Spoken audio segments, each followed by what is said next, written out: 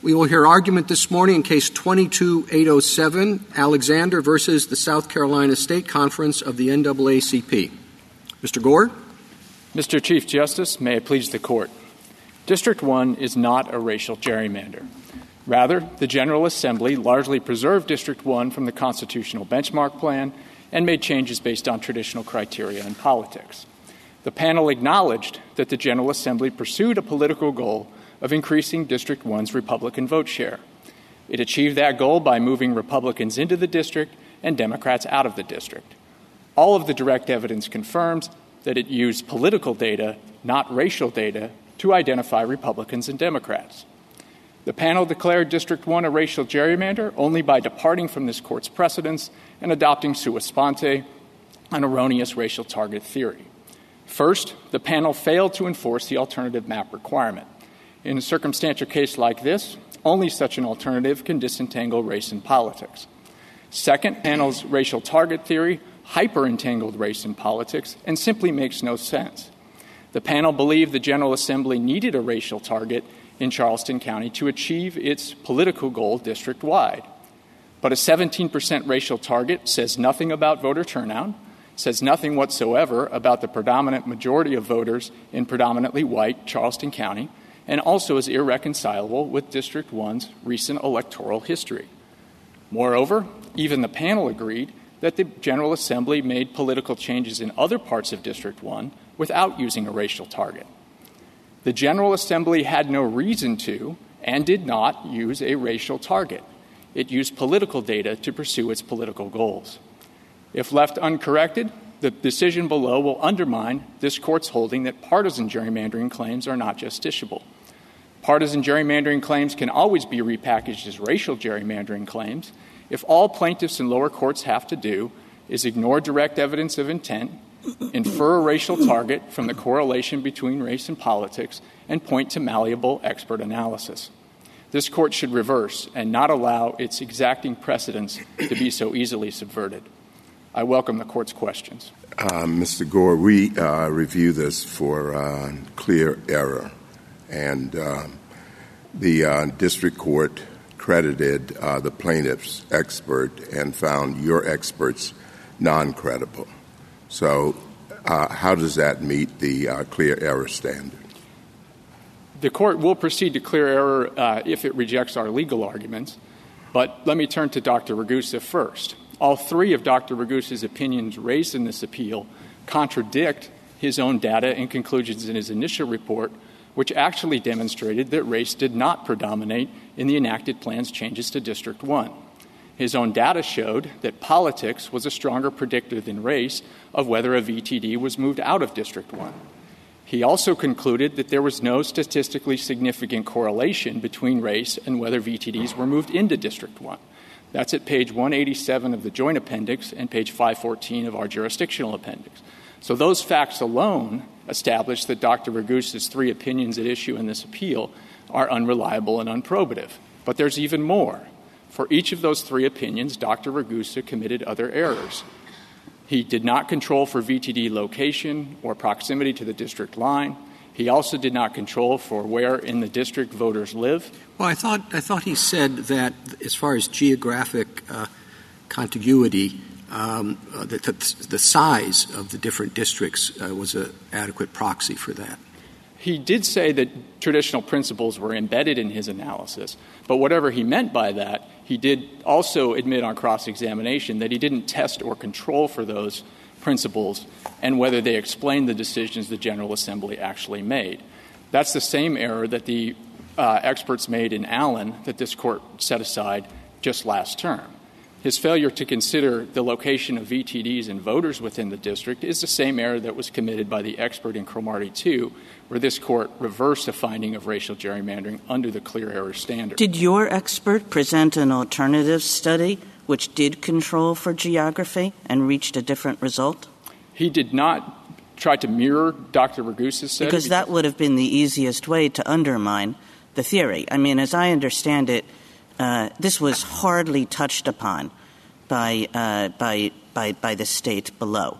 And certainly the state did not do what would seem to be the the normal thing if you were really concerned about this, which is to say, look at our study. We controlled for geography. The results are entirely different. We did raise objections to Dr. Ragusa's methodology, and as I was explaining, it is a flawed methodology and not reliable. Moreover, the state presented direct testimony from the map drawer to explain which VTDs were chosen and why. That direct evidence showed, like all the other direct evidence, that decisions were made based on politics and traditional principles and not using race at all. I think you end up in a very poor starting point under clear error, arguing the substance of believability of one expert over another. Because credibility findings under clear error standard must be deferred to the district court. I understand your point about Dr. Ragusa, but I just point out that other experts before the court, and he himself said that geography was very much embedded as part of the structure of his analysis. You may disagree with that. It's going to be very hard for you to show that no fact finder could credit that understanding of his testimony. But I think what I'm really troubled by is going back to Justice Thomas's question. What's the legal error and what's the clear error? Just tick them off for me. There are several legal errors, Justice Sotomayor. Not facts. I want legal errors or clear errors that beyond under our standard. The first legal error is the failure to enforce the alternative map requirement. Okay, I'm going to butt in, and I'm sorry. Yes, you can start there. The alternative map requirement, doesn't exist. Sometimes this court, I think, holds things, and then I go back to the opinion, and I think, well, maybe we weren't as clear as we might have been. Not here. I'm just going to read from Cooper. A plaintiff's task is simply to persuade the trial court without any special evidentiary prerequisite that race, not politics, was the predominant consideration. In no area of our equal protection law have we forced plaintiffs to submit one particular form of proof to prevail, nor would it make sense to do so here. An alternative map is merely an evidentiary tool. Neither its presence nor its absence can itself resolve a racial gerrymandering claim. I don't know how to more clearly say that there is no alternative map requirement in these kinds of cases. Cooper was addressing a case where there was direct evidence of racial predominance. It also said on page 322 in the majority opinion, in a case like Cromartie 2, that is, one in which the plaintiffs had meager direct evidence of a racial gerrymander and needed to rely on evidence of foregone alternatives, only maps of that kind could carry the day. All we were saying there, Mr. Gore, is that in a case with no other evidence, you needed some evidence. So that is not this case. Cromartie was making a very case-specific point. Look at this case. There's none of this kind of evidence. There's none of that kind of evidence. There's none of the other kind of evidence. So, my gosh, in that case, you needed a map. But this is case by case. All we were saying is that when you have no other evidence, you better present a map. But that's not to say that there's anything like an alternative map requirement. If you make your case some other way, that's good enough. And here, the court found, again, on a clear error standard, that the plaintiffs made their case some other way. But even if that's the correct reading of Cooper, Justice Kagan, there were still other legal errors in how the panel conducted its analysis. Well, Mr. Gore, I thought your argument was that, at least as a practical matter, in a case in which there is no direct evidence or virtually no direct evidence, there is no way in which a plaintiff can disentangle race and politics except by providing an alternative map. I thought that was your legal argument. That is. And that's exactly what Cooper says is not the case. Well, one may read Cooper a different way. Cooper was a case in which there was a lot of direct evidence, was there not? Yes. Well, let me ask you, how could there be direct evidence really in this kind of case? So this is what I'm a little concerned about, because to the extent that this distinction is turning on whether or not there's direct evidence, I wonder if it is reasonable to require such evidence or say that such evidence would exist in a situation that is not a majority-minority district scenario. You can see how there would be direct evidence when the state's goal is to try to, in its view, comply with the VRA. They're trying to make a majority-minority district, so we're going to have some evidence of people saying that. But in a situation like this, where that is not the case, where the state is saying instead we're trying to, achieve a partisan tilt, I guess I don't understand. And, we've also said that it's, intent to use race is a very hard thing to prove just on its own. Are you asking that we have the smoking gun in a situation like this? Not at all, Justice Jackson. As you pointed out, of course, in majority-minority district context, there's often direct evidence of the use of race and even of race predominating. You could also have that in another context if the map drawer or some key legislator admitted to using race as a proxy for politics because they didn't have adequate election data. But are you requiring that? Could we ever make this showing on circumstantial evidence alone? There were some amicus briefs related to computer drawings and that sort of thing that they thought would be particularly helpful in this context. The alternative map itself would perform that requirement, because if race predominated over politics, then any alternative map can be drawn that preserves the political outcome the General Assembly was seeking while removing the alleged racial. Putting that aside, there were alternative maps here that showed that if race wasn't used, the map would not look like this. So it didn't show what you're saying. But we go back. Let's move back past the map, because I think Cooper was petulantly clear that you don't need a smoking gun. And if you don't need a smoking gun, you don't need direct evidence. What are the other legal errors? Another legal error was the panel's misconstruction of the Shelby County decision. It also failed to disentangle race and politics, as this court has directed it to do. It ignored volumes of direct evidence on the politics versus race question. It didn't even discuss that evidence in its opinion. It rejected. The person who drew it was Mr. Roberts, and it disclaimed his credibility. So whatever the legislature said in terms of their intent is irrelevant. It's what he did, and the court did not believe that he didn't use race. It said so. The court did not accept his version of events, but didn't make a credibility finding based on his demeanor or testimony at trial. It simply credited other evidence. But in conducting the sensitive inquiry that Cooper requires, the court was required to look at all the evidence, direct and circumstantial, of intent, and it simply didn't do that here. Senator Campson testified— That's the legal error, is that they didn't correctly weigh the evidence? They didn't correctly conduct the inquiry. That sounds like a factual error to me. I mean, your brief basically, says we have legal errors, and then it says, well, the evidence didn't show. Those are factual errors. That's subject to the clear error standard, going back to Justice Thomas's question. To the extent we've also made a clear error argument, I agree. But we've pointed out that the district court failed to properly apply the standards that this court required in Cooper. Cooper could not have been clearer on that point, that the district court is required to weigh all the direct and circumstantial evidence of intent to ensure that plaintiffs have disentangled race and politics. They also were required to presume the good faith of the General Assembly and its explanation for what it did and the lines that it drew. But the panel failed to do both of those things. There were mountains of direct and that just sounds to me as though you have a different view of the evidence, that you think, well, the evidence showed that we were just doing politics. And the court said, no, the evidence showed that you were doing race as a proxy for politics. And surely there were good reasons to do race as a proxy for politics here. I mean, if you look at what information the map drawers had on their computer, the information the map drawers had on their computer was a single presidential election year voting data and then lots of race data. And everybody can tell you that if you really want to draw a stable partisan gerrymander, you do not rely on a single presidential year election data.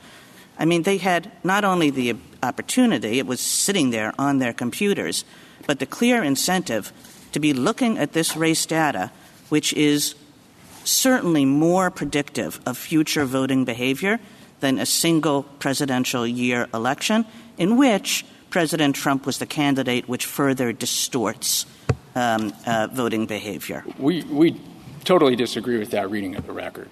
The panel itself did not call into question the reliability of the General Assembly's election data. It, in fact, used that very election data to support its racial target theory.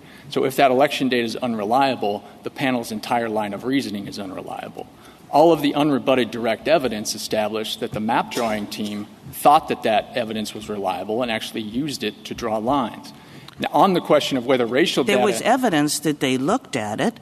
There was evidence that it went into their analysis. But I mean, look at it. There was what the panel said was that there was also plenty of evidence that they looked at the voting record, and not just as a legal check on the back end. Nobody needs to have the voting records on your computer as you draw the maps in order to make a legal check. What they were basically doing was to make sure that the population of blacks in each precinct, in each district, did not rise above the number which would make the Republican gerrymander less stable. That's not what the evidence was at trial. The evidence was that the racial data is embedded in the software, but that the map drawer would have to scroll over to a different screen or down to the bottom in order to be able to see it. Mr. Gore, is there anything suspicious about the fact that a map drawer knows the racial demographics of the state or has available the racial demographics of the state? Haven't we spoken about that? Yes, many times this court has said that mere awareness or consideration of race doesn't prove racial predominance, and that would be particularly true in a state like South Carolina, which has Voting Rights Act issues. Your defense was not something along the lines of, we looked at the racial data, but it didn't rise to the level of predominance. Actually, your defense was, we didn't look to the racial data for this purpose. And what the court said was, I don't believe that. Made a credibility judgment. Basically said, your map maker gets up on the stand and knows this racial data like the back of his hand. And the court says, I just don't believe that they were not looking at the racial data that was right there in front of them for the purpose of making their gerrymander more secure. And that underscores the district court's error in failing to look at all the evidence. It's true the map drawer knew the racial composition of one precinct, one VTD. He didn't know the racial composition of other VTDs the district court asked him about, but he did know the political composition of those VTDs and testified to that at trial. Moreover, racial data is not a good predictor of partisan outcomes because racial data doesn't measure turnout or voting behavior. To the contrary, a presidential election is what doesn't measure turnout in a non-presidential year correctly. I'll just ask you this. There are two maps, let's say you have before you, that where the election data says these districts favored President Trump. One has a 20% BVAP, and the other has a 17% BVAP. Now, doesn't any map maker look and say, I would rather have the 17% BVAP in order to make sure that going forward this continues to be a Republican district? I don't believe that's true at all, Justice Kagan. I think they'd look at how much the areas favored President Trump by. And in this particular hypothetical, if we use Berkeley holding County, that constant. Would you rather have the 20% BVAP or the 17% BVAP? It would depend on other factors, such as compliance with traditional districting principles and other objectives the map drawer was trying to accomplish. See, what this trial court found on the facts, on the evidence, was that the map makers made a judgment that they would rather have the 17% BVAP because that, along with the election data, they looked at this 1 year of the election data. But the 17% BVAP was what was, if we go above that, we're not sure we can hold this when another election comes. The record did not support that finding, well, let me ask and it was infected by legal error. How do you explain the consistency? My understanding is that thousands of people were moved in and out of this district, and yet that line, the line concerning the amount of, black adult voter participation remained the same. So if that was not... If what the court found here was not happening, how do you explain the consistency of that line? We have a few explanations for that, Justice Jackson. So the first, to address Justice Kagan's hypothetical, is that the BVAP in draft plans through the drafting process actually changed. In the milk plan, it was 15.48%. In the staff plan, it was 16%. The enacted plan is 16.72%. The staff plan actually has a higher Republican vote share than the milk plan. So was it ever higher than the 17? People were being moved around, and you would assume that if it was varying, it would do so in both directions. People were being moved around, but not very many people. Remember that District 1 retained 93%, almost 93% of the district core, which explains why the demographic... But 80% of the black people were moved out. Am I wrong about that? That's not true district-wide. Right? That's not right district-wide. I'm sorry, you said 93%? I thought it was 82.8%. It depends on the method you use to measure, but the method that was actually used by the General Assembly was over 92%. Well, that's not what the district court found. I thought it was 82.8, which was the lowest core retention of any other district. But it was the highest. And so how do you account for the fact that 68.9% of whites go to CD1, but only 50.65% of blacks do, that are Democrats? So you're controlling for partisanship, and the numbers are that disparate. Because, again, you have to consider where in the district those voters happen to live and where the lines are So drawn. it's okay for the legislature to say, I was looking at partisanship, but I'm not looking at whether someone was white or black, but I'm going to separate CD1 so that it's 100 miles apart in one county, and the only commonality is that they live along I-26, 100 miles apart. And I'm going to join those two black sections or get rid of them and keep whites there. Even though even though the Democrats could have been moved. So this court has been clear that mere racial effects do not prove racial predominance. Moreover, the district court's analysis the numbers are incredible. We're looking at intent here. So don't those effects say something about the intent and whether or not the court it was plausible? I thought, clear error standard was plausible. It was plausible for the district court to believe or disbelieve we're not looking at race statement made by the person who was putting this together. But the racial effects in this plan are far less stark than the racial effects in the Cromartie and Cromartie II plan, where this court reversed a finding of racial gerrymandering. So, for example, in Cromartie II, the line split a county and created a 72% BVAP area in one county and a 10% BVAP area in the other district. Counsel, and here... Counsel, I'm sorry to interrupt, but we've been kind of dancing around the big question, which I think is, to my mind, the district court's finding that your clients had to have looked at race data rather than politics data because the politics data wasn't robust enough. Now, you've given part of an answer. I just like the full answer as to why you think that is clearly erroneous. Tick it off for me. Sure. So as I said, the panel itself relied on that data. The direct evidence is that everyone relied on that data. Racial data does not predict election outcomes particularly effectively. The correlation between race and politics only affects election outcomes to the extent people turn out and vote. But racial data doesn't measure that. Only election data measures that.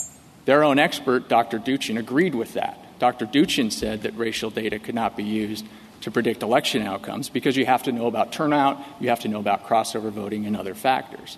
Their own brief at page 10 concedes that racial data would not predict voting behavior or turnout among white voters in the area covered by District 1. The reason for that is that white voters in that area split between Trump and Biden in 2020, and that district and even Charleston County are predominantly white. So using a racial target in that area wouldn't have told you about what the vast majority of voters were going to do. So it's not an effective way to predict election outcomes there. The reason they used the 2020 presidential election data is that the absentee votes had been properly allocated back to precincts. Well, there's some expert that said, and I'm sorry to interrupt, but there's some expert that said the consultant said, I believe it was, that the absentee ballots in the presidential data weren't properly allocated. What's the response to that? That's completely incorrect. They're citing testimony from Mr. Oldham, who was involved in drawing the Senate plan, not the congressional plan. He said that hypothetically election data would be flawed if it didn't do that, but he didn't know one way or the other whether the General Assembly's election data did do that. And in fact, the testimony unrebutted at trial and the data itself shows that the election data the General Assembly used did properly allocate both the absentee ballots back to the precincts and other votes down to the census block level. So it was reliable data. It was the best data available because of the absentee ballot issue from prior year data. Moreover, even though 2020 is a presidential election year, it's also a congressional election year. And it was the most recent congressional election that was available to the map drawer. It's not uncommon for map drawers to use 1 year's worth of election data and to have it be the most recent year. If I could just summarize what you just said, you think it's clear error on the court's part that it did not accept the view, clear error that it did not accept the view that racial data would have helped the map makers draw a more secure Republican gerrymander. Yes, that is clear error on this record for the reasons I've just explained. Moreover, it demonstrates the panel's legal error in failing to apply the correct standards, which included its failure to conduct the predominance analysis. Yeah, thank you, Mr. Gore. If I could move to 30,000-foot perspective, how do you understand what we're supposed to do in evaluating clear error? I mean, we have just an appendices in this case that is like that. And let's say there are 100 different factual determinations. If we think 15 of them are wrong, do we reverse for clear error in that situation? Or does it take more? We don't normally review, other than in these cases, we don't normally review record for factual findings. And I'm just wondering how you think we should do that. Even one clear error can be sufficient if it leaves the court with a definite and firm conviction that an error was made below. And here, we pointed to many errors in the district court's analysis, both legal and factual, that establish the standard has been met.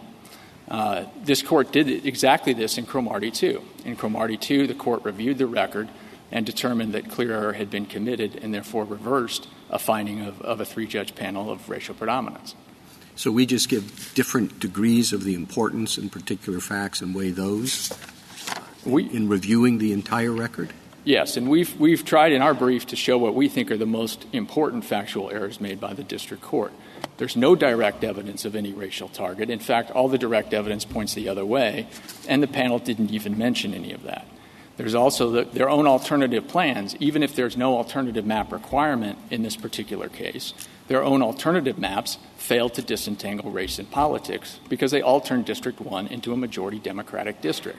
That's actually evidence that supports our case because it shows that race and politics can't be disentangled and that they failed to carry their burden.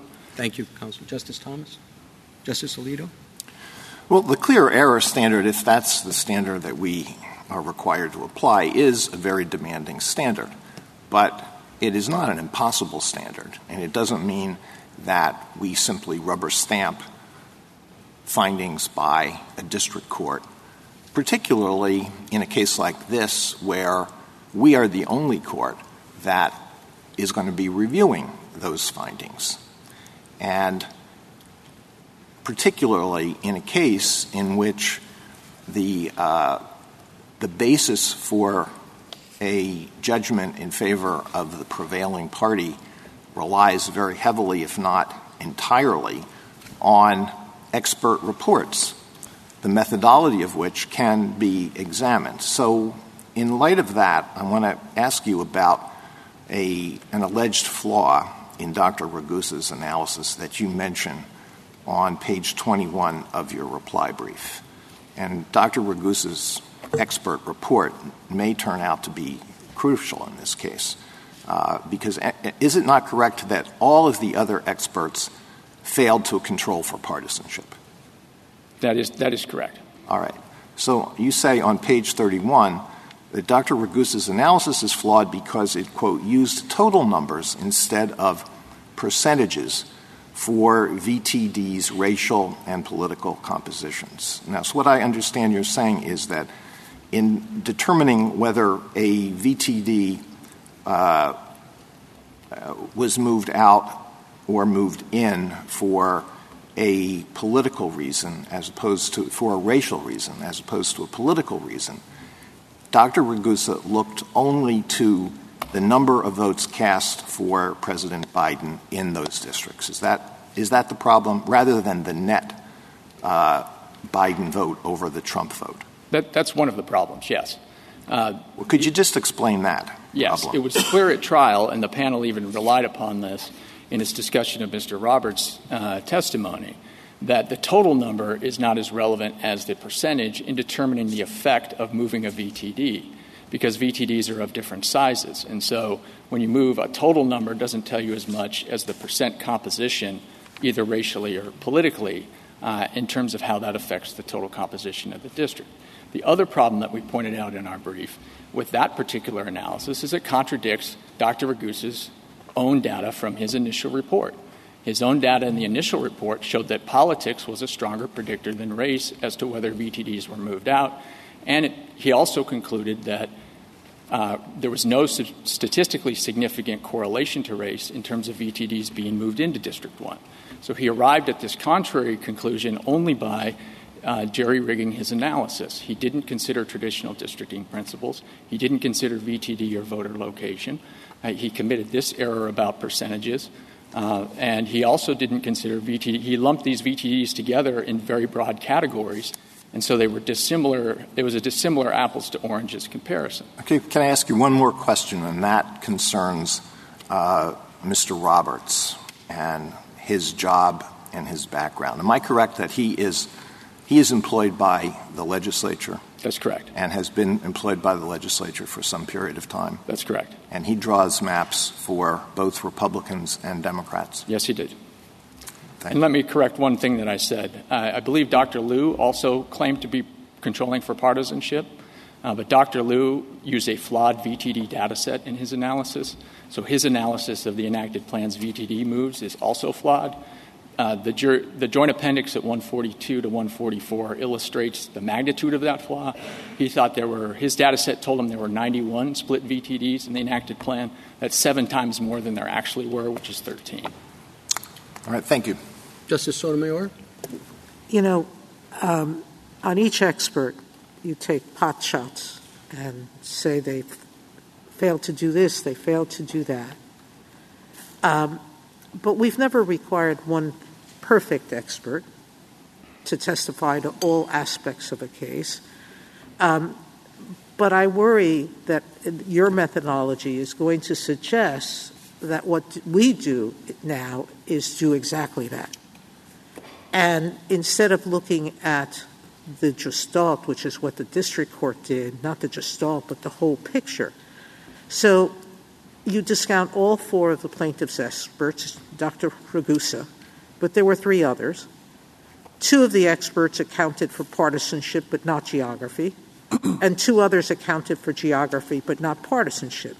There's no rule that requires one expert to do all of it.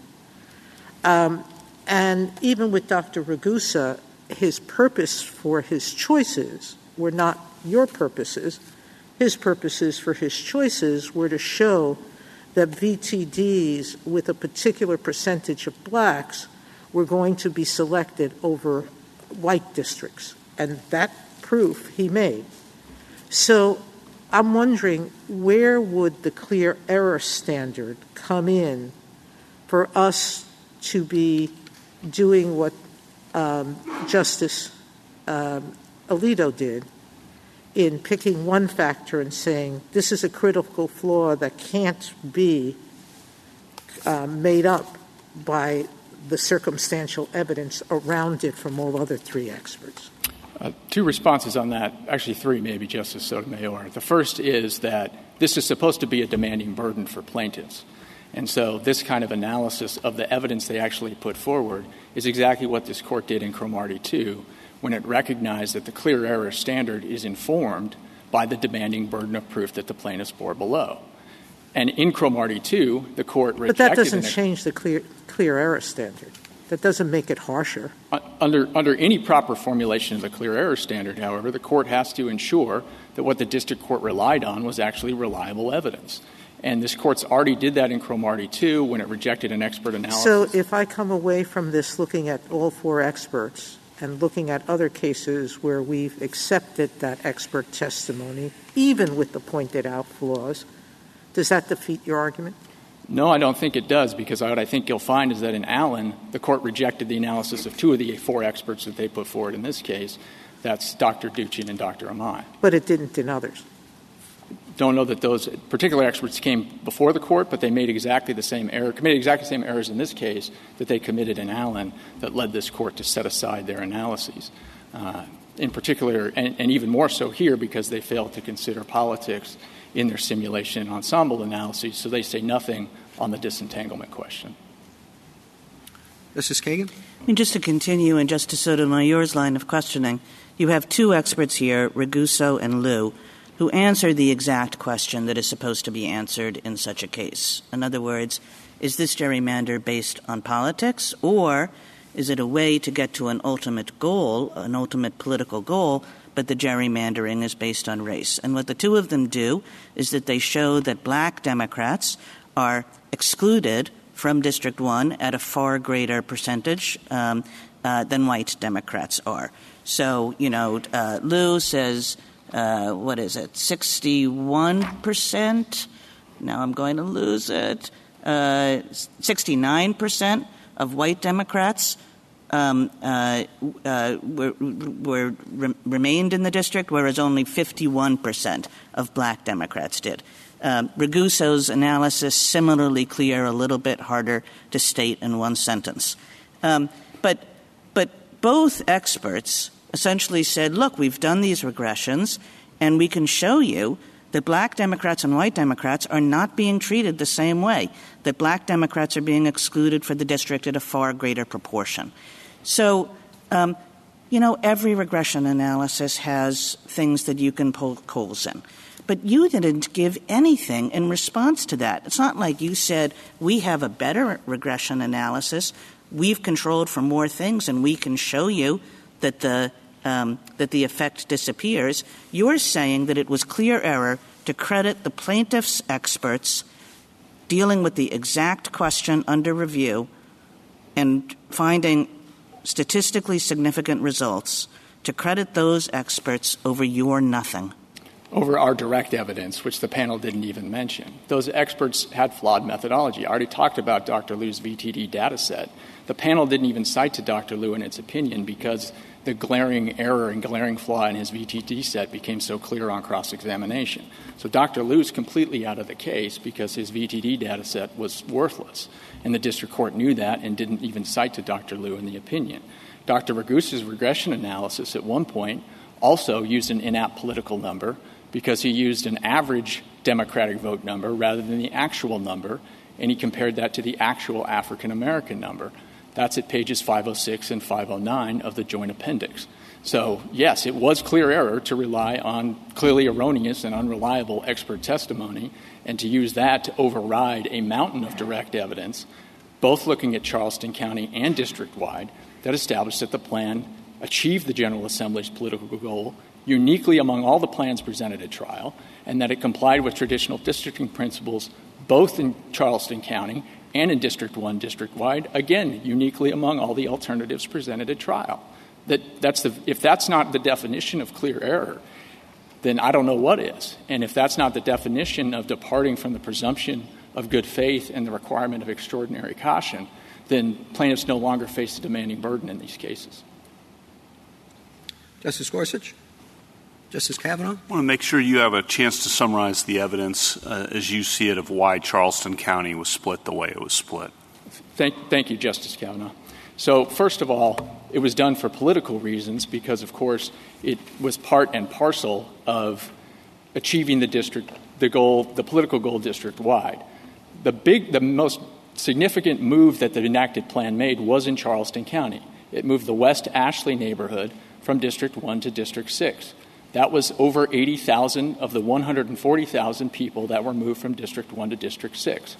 West Ashley is a close-in suburb of Charleston. It is majority Democratic, but also predominantly white. We've given the figures in our brief that show that move in particular had a much greater impact on the political composition of District 1 than its racial composition. So that move, which is over half of the people involved, is itself more easily explained by politics than by race.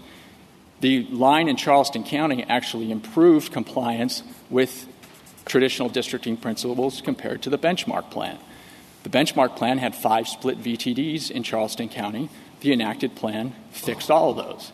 The enacted plan also followed natural geographic boundaries in Charleston County, such as rivers, which are very significant methods of transportation and commerce in a county like Charleston that's coastal.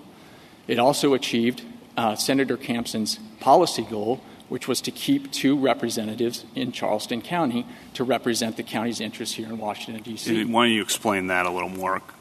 So Senator Campson testified on direct that he loves having Jim Clyburn represent a portion of Charleston County because Congressman Clyburn is one of the most powerful Democrats in the Congress.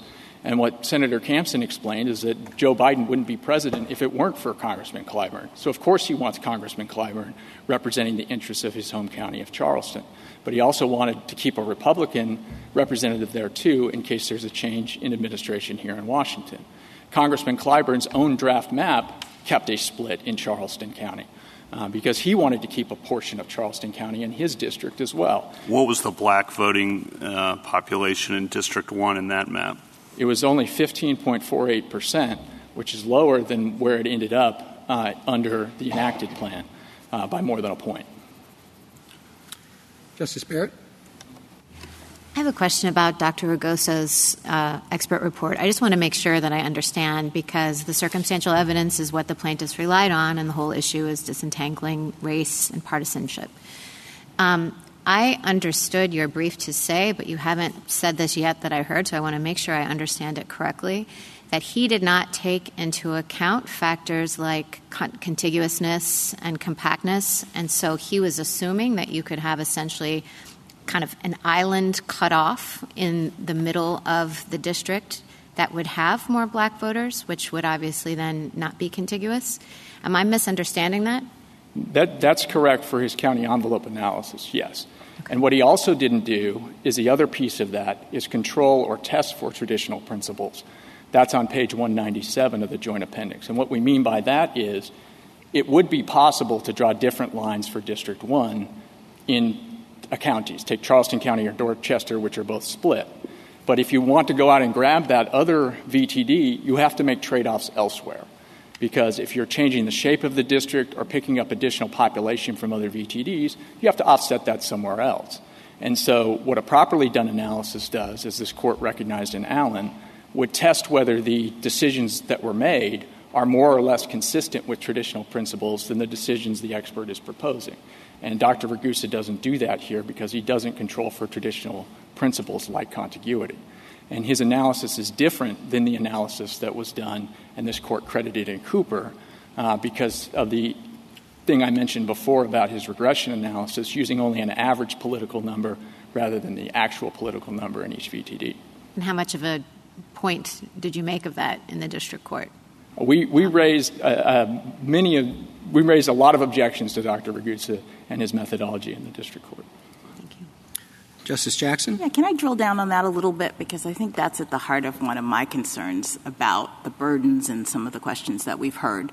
So you put on Mr. Trendy at the district court, and my understanding was that Mr. Trendy did not really, as an expert, undercut the methodologies of Ragusa and the other experts. Is that correct? I mean, he didn't put forward an alternative or do a kind of methodological analysis of Ragusa, did he? He did point out some of the flaws in these expert reports, including this use of total numbers instead of percentages. He also talked about the contiguity issue in the county envelope analysis I was just discussing with Justice Barrett. But he did. Oh, sorry. So he did. He did point out some of these methodological flaws, and we pointed them out also to the district court. And what if the district court disagreed? I mean, the district court ultimately relies on Ragusa's expertise, and you say that you challenged, although you did not really bring an expert report that met Ragusa at the same level, but you raised the objections, and the district court disagreed, apparently, right? That's correct. Okay. So I guess what I'm concerned about is that I kind of hear you wanting us to do a de novo review as opposed to a clear error review. Because to the extent that you're now asking us to look at the flaws in Ragusa's testimony and I guess disagree with the district court's crediting that report, that sounds to me like de novo.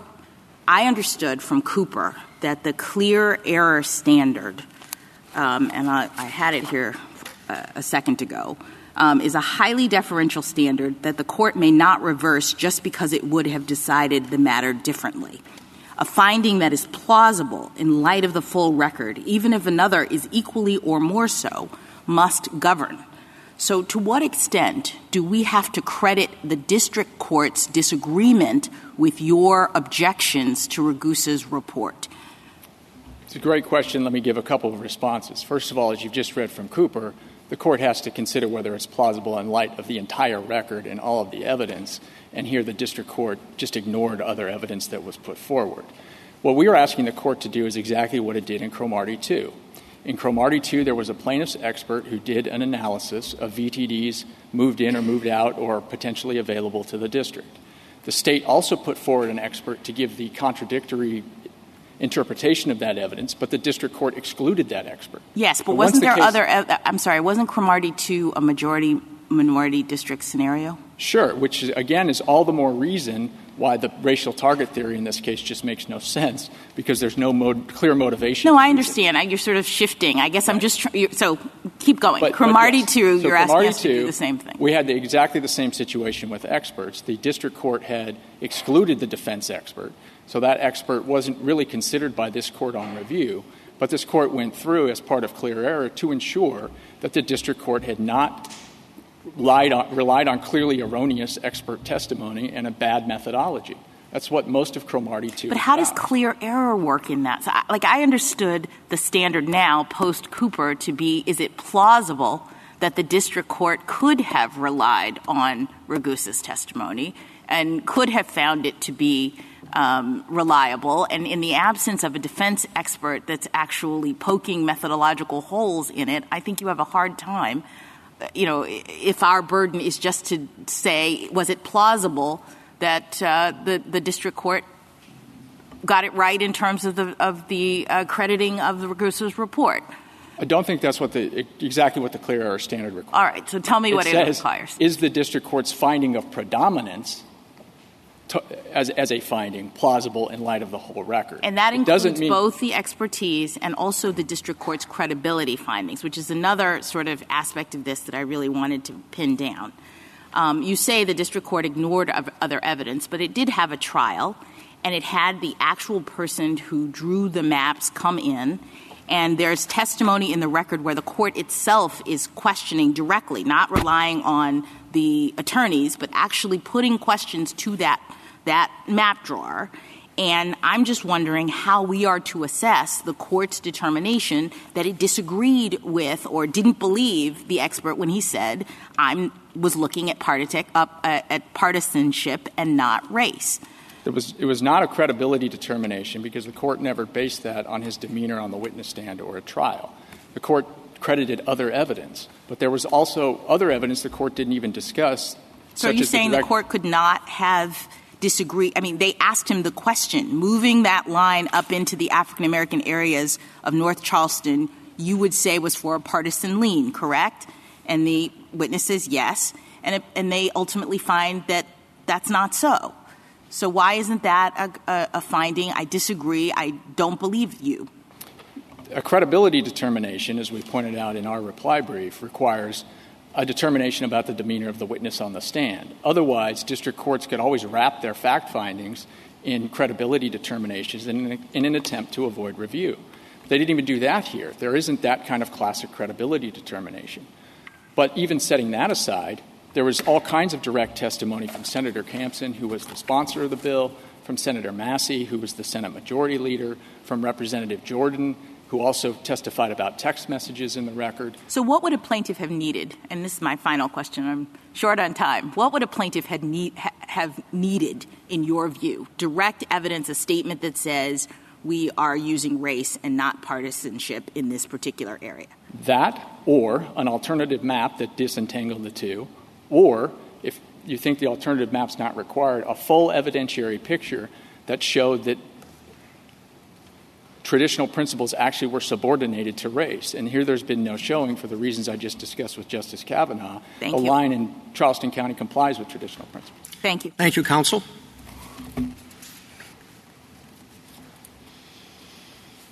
Ms. Iden. Mr. Chief Justice, and may it please the Court. No party disputes Cooper's basic legal rule that absent a compelling interest, race cannot predominate in line drawing, even as a means to achieve a partisan goal. Here, the panel properly concluded that race predominated over partisanship in CD1's design based on strong factual findings, including that after map drawers moved more than 193,000 people in and out of CD1, its BVAP remained identical as in the 2011 map. In so doing, map makers sorted more than 30,000 Black Charlestonians based on their race, removing 11 of the 12 precincts with the highest Black voting age populations. This massive movement disregarded the least change approach that the state applied statewide, and that map makers admitted they abandoned only in Charleston County, which had been CD1's historical anchor. Disentangling race and party affiliation using the very methods this court accepted in Cooper, the panel credited the unrebutted expert testimony that race was a better predictor than partisan affiliation for the design of CD1. Under the clear error review standard, this court should affirm the panel's factual racial gerrymandering factual finding because it is more than plausible in light of the total of the record. Appellants also cannot show that the panel committed a legal error, particularly in its rejection of the alternative map requirement. Finally, the record here is indeed the inverse of Cromartie 2, where a majority of this court determined that map makers designed a district using political voting behavior over time, rather than relying upon racial stereotypes. Here, by contrast, the panel found non-credible the appellant's assertion that they relied on merely 2020 partisan performance data for CD1's design. I welcome the court's questions. Counsel, we normally have an alternate map in these redistricting cases, and of course we don't have one here. In these in instances where you have a high correlation between race and political affiliation, how would you constitutionally disentangle them? We have something we believe that was better, if not comparable, to an alternative map. We have this unrebutted testimony of Dr. Ragusa. That testimony is corroborated by the testimony of Dr. Liu. If you look at the amici briefs of the political scientists who performed the analysis in Cooper, they validate that the methods that Dr. Ragusa and Dr. Liu used are the same as in Cooper. All of the pot shots that are made by the defendants in their brief about Dr. Ragusa's analyses and Dr. Liu's, almost all of them, nearly all of them, and I can walk you through them, were made during either discovery or during Daubert motions or at trial, and the court simply didn't reject them. It is unrebutted evidence disentangling race and party, which is a form of circumstantial evidence, but akin to an alternative map. If you look at Dr. Ragusa's rebuttal report, Figure 1, he charts out all the VTDs in CD1, and he looks at whether the racial composition or the political composition determines their placement in the map. And you can see that 4 of the 5 heaviest Black precincts were moved out of CD1. By contrast, only 5 of the 17 majority white precincts were removed from CD1.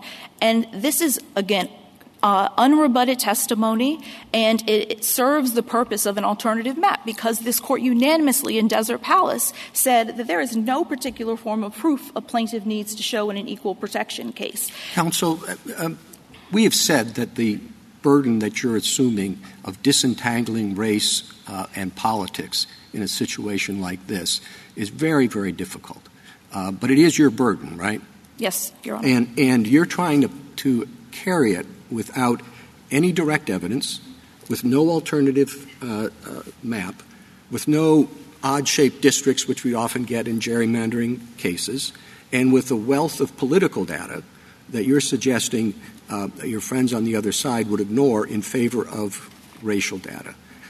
Have we ever had a case like that, with that combination? We usually are looking for those sorts of things, and we have those. Have we ever had a case before where all it is circumstantial evidence?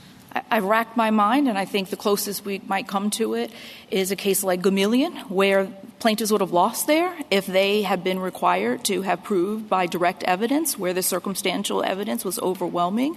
But here, if you're asking whether there's direct evidence that the legislature admitted in the 21st century that they sorted voters on the basis of race as a means to achieve their political goal, no, we do not have that. But what we do have is the factual finding that the map makers had maptitude data with race data. Well, I understand that, and there's a lot of back and forth on it, and you certainly have the clear error standard in reviewing that.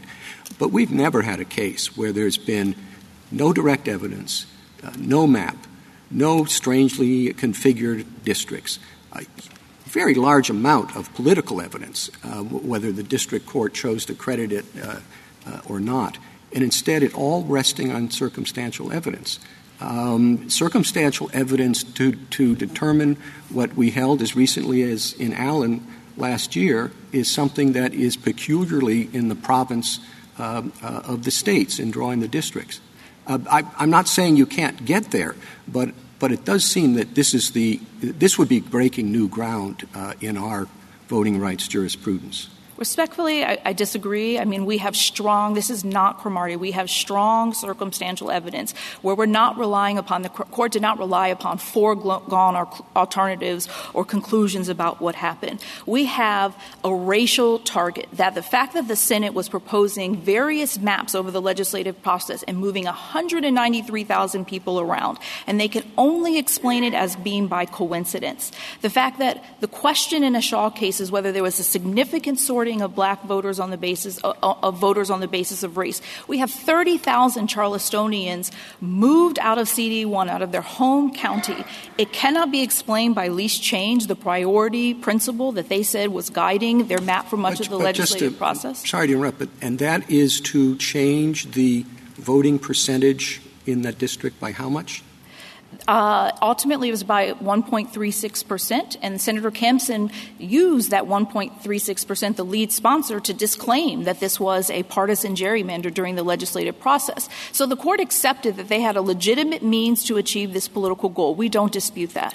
The court accepted that they had this preference to bring in political counties. But what the court acknowledged is that when they brought in those counties, there were black people brought in alongside with them. That then led to an increased BVAP in CD1 that became too politically risky. And for the black people they brought in, they offset the black people by expelling them from Charleston County. And that goes to the heart of this court's jurisprudence of using race as a means, even for a legitimate political goal. Well, it's not, just so I understand correctly, this is not a voting rights case, right? It's a gerrymandering case, right? And they did all of these things to increase the percentage of the voters they wanted in that district by 1.6%? 1.36%. 1.3%. You're close enough. But you had, I'm sorry. Yes. You had 4 sophisticated experts, right? Yes. Is there any reason why one or more of them could not have drawn up an alternative map that met the legislature's stated partisan goal but had a different effect on the racial composition? Because once again, we think that we proffered evidence that was as good as, if not comparable to, an alternative map. But you admit they could have done that. It wouldn't have been a big burden for them to do that. Well, and they didn't do it. That the legislative record reflects that the partisan justifications did not become clear until midway through trial. For most of the legislative session, most of discovery in the case, the enacted map was defended as being compliant with traditional redistricting principles. I mean, this whole case is about disentangling race and politics, right? That's what the whole case is about. But the justification for the map was largely based upon traditional redistricting principles until trial. Then at trial, the lead counsel says this was about partisanship.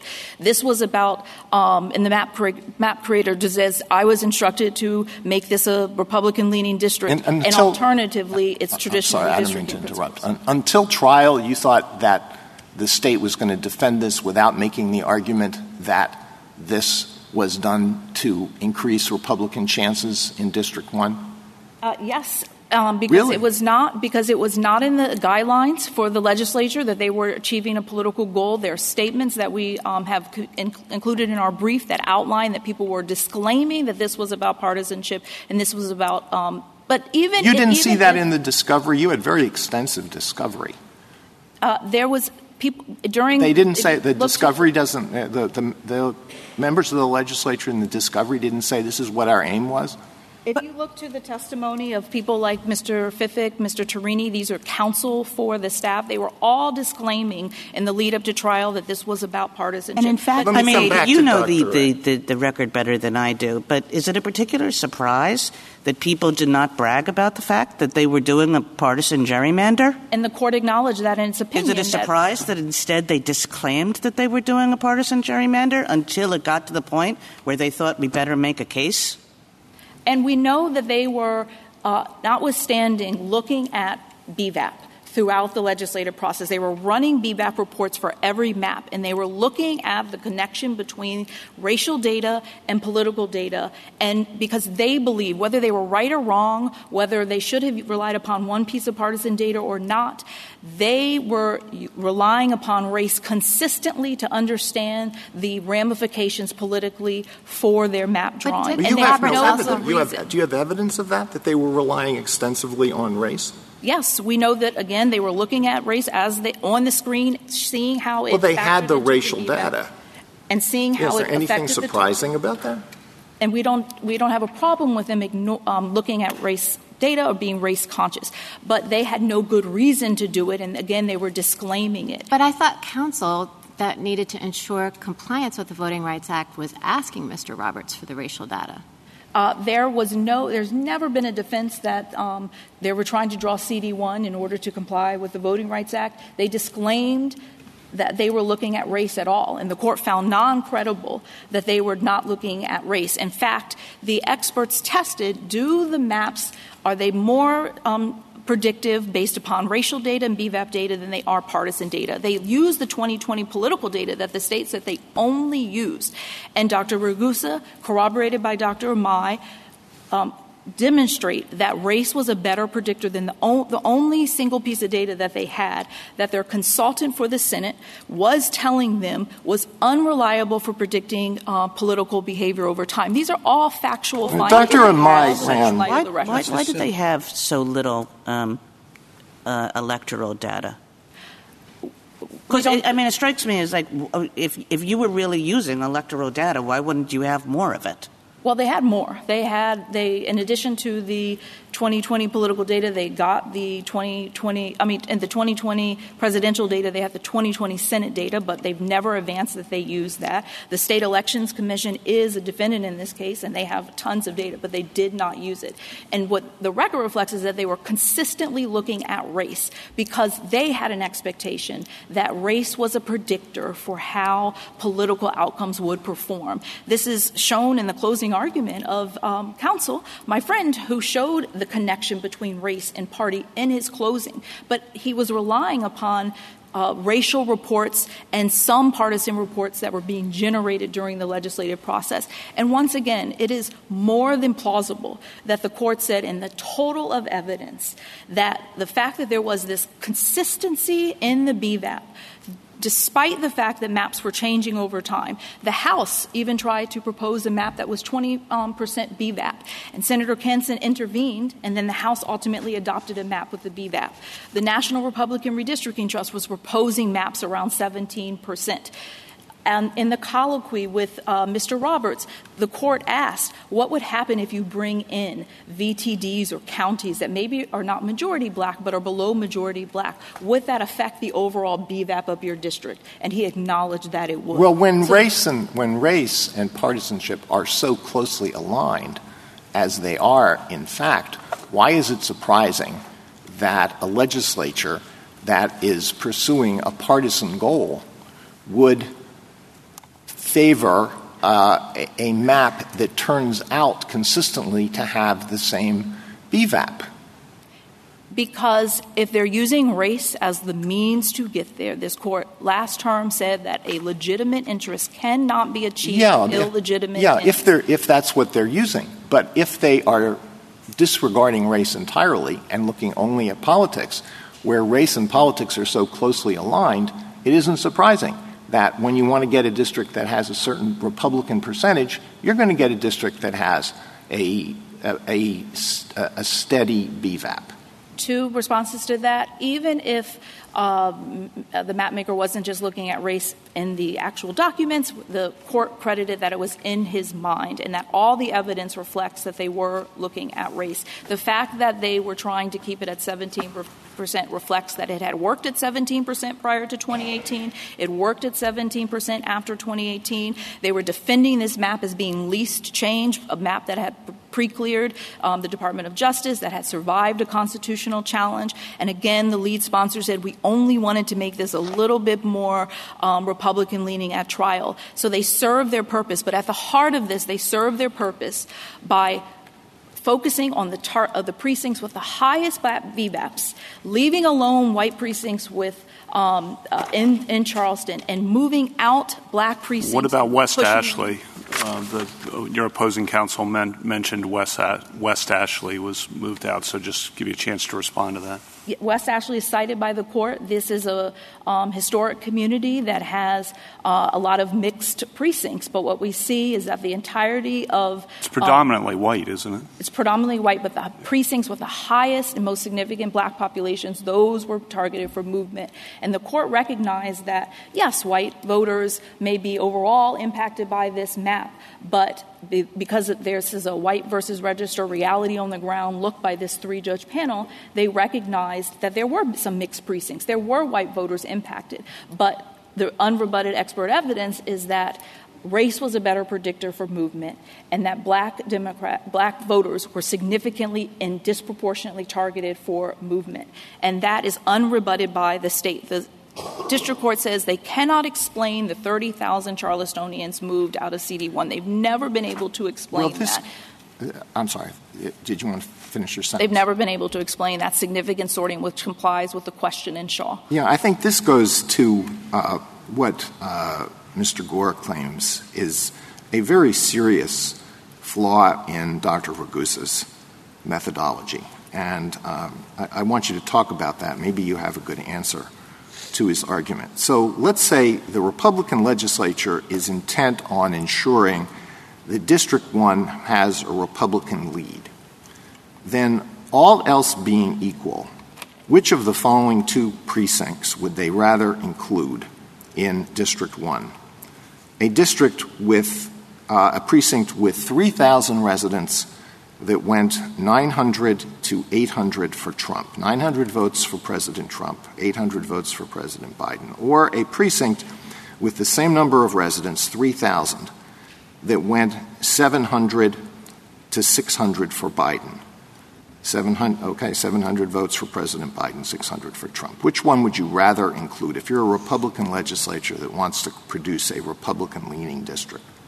I would like to know two things with respect to the racial makeup of those precincts, because here we know that the legislature knew not only the partisan performance based upon the 2020 data, but they knew the racial makeup. Well, suppose you don't know anything. You don't know anything about race, which is what they claim. Not that they know they didn't take race into account at all. All you have before you are those statistics.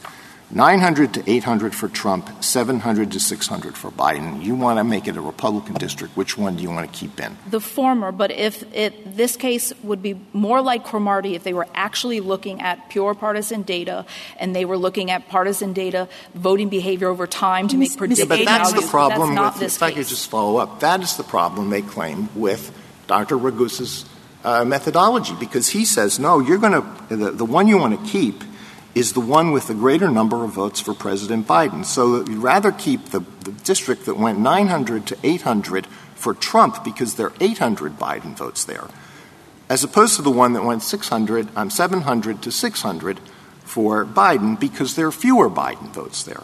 But Dr. Ragusa, in his rebuttal report, I think pages 3 through 4, controls for the precinct size, and notwithstanding controlling for that in his analysis, determines that black voters were moved out, white voters were kept in or moved in, and that is unrebutted data. So what I just said is his methodology, is it not? He looked at the absolute number of votes for President Biden, not the percentage, not the net votes. And Dr. Ragusa testified about why looking at the A total net was the better methodology than the percentages, and this was tested below, and the district court did not accept these arguments. And so this goes to, are we retrying expert testimony on appeal?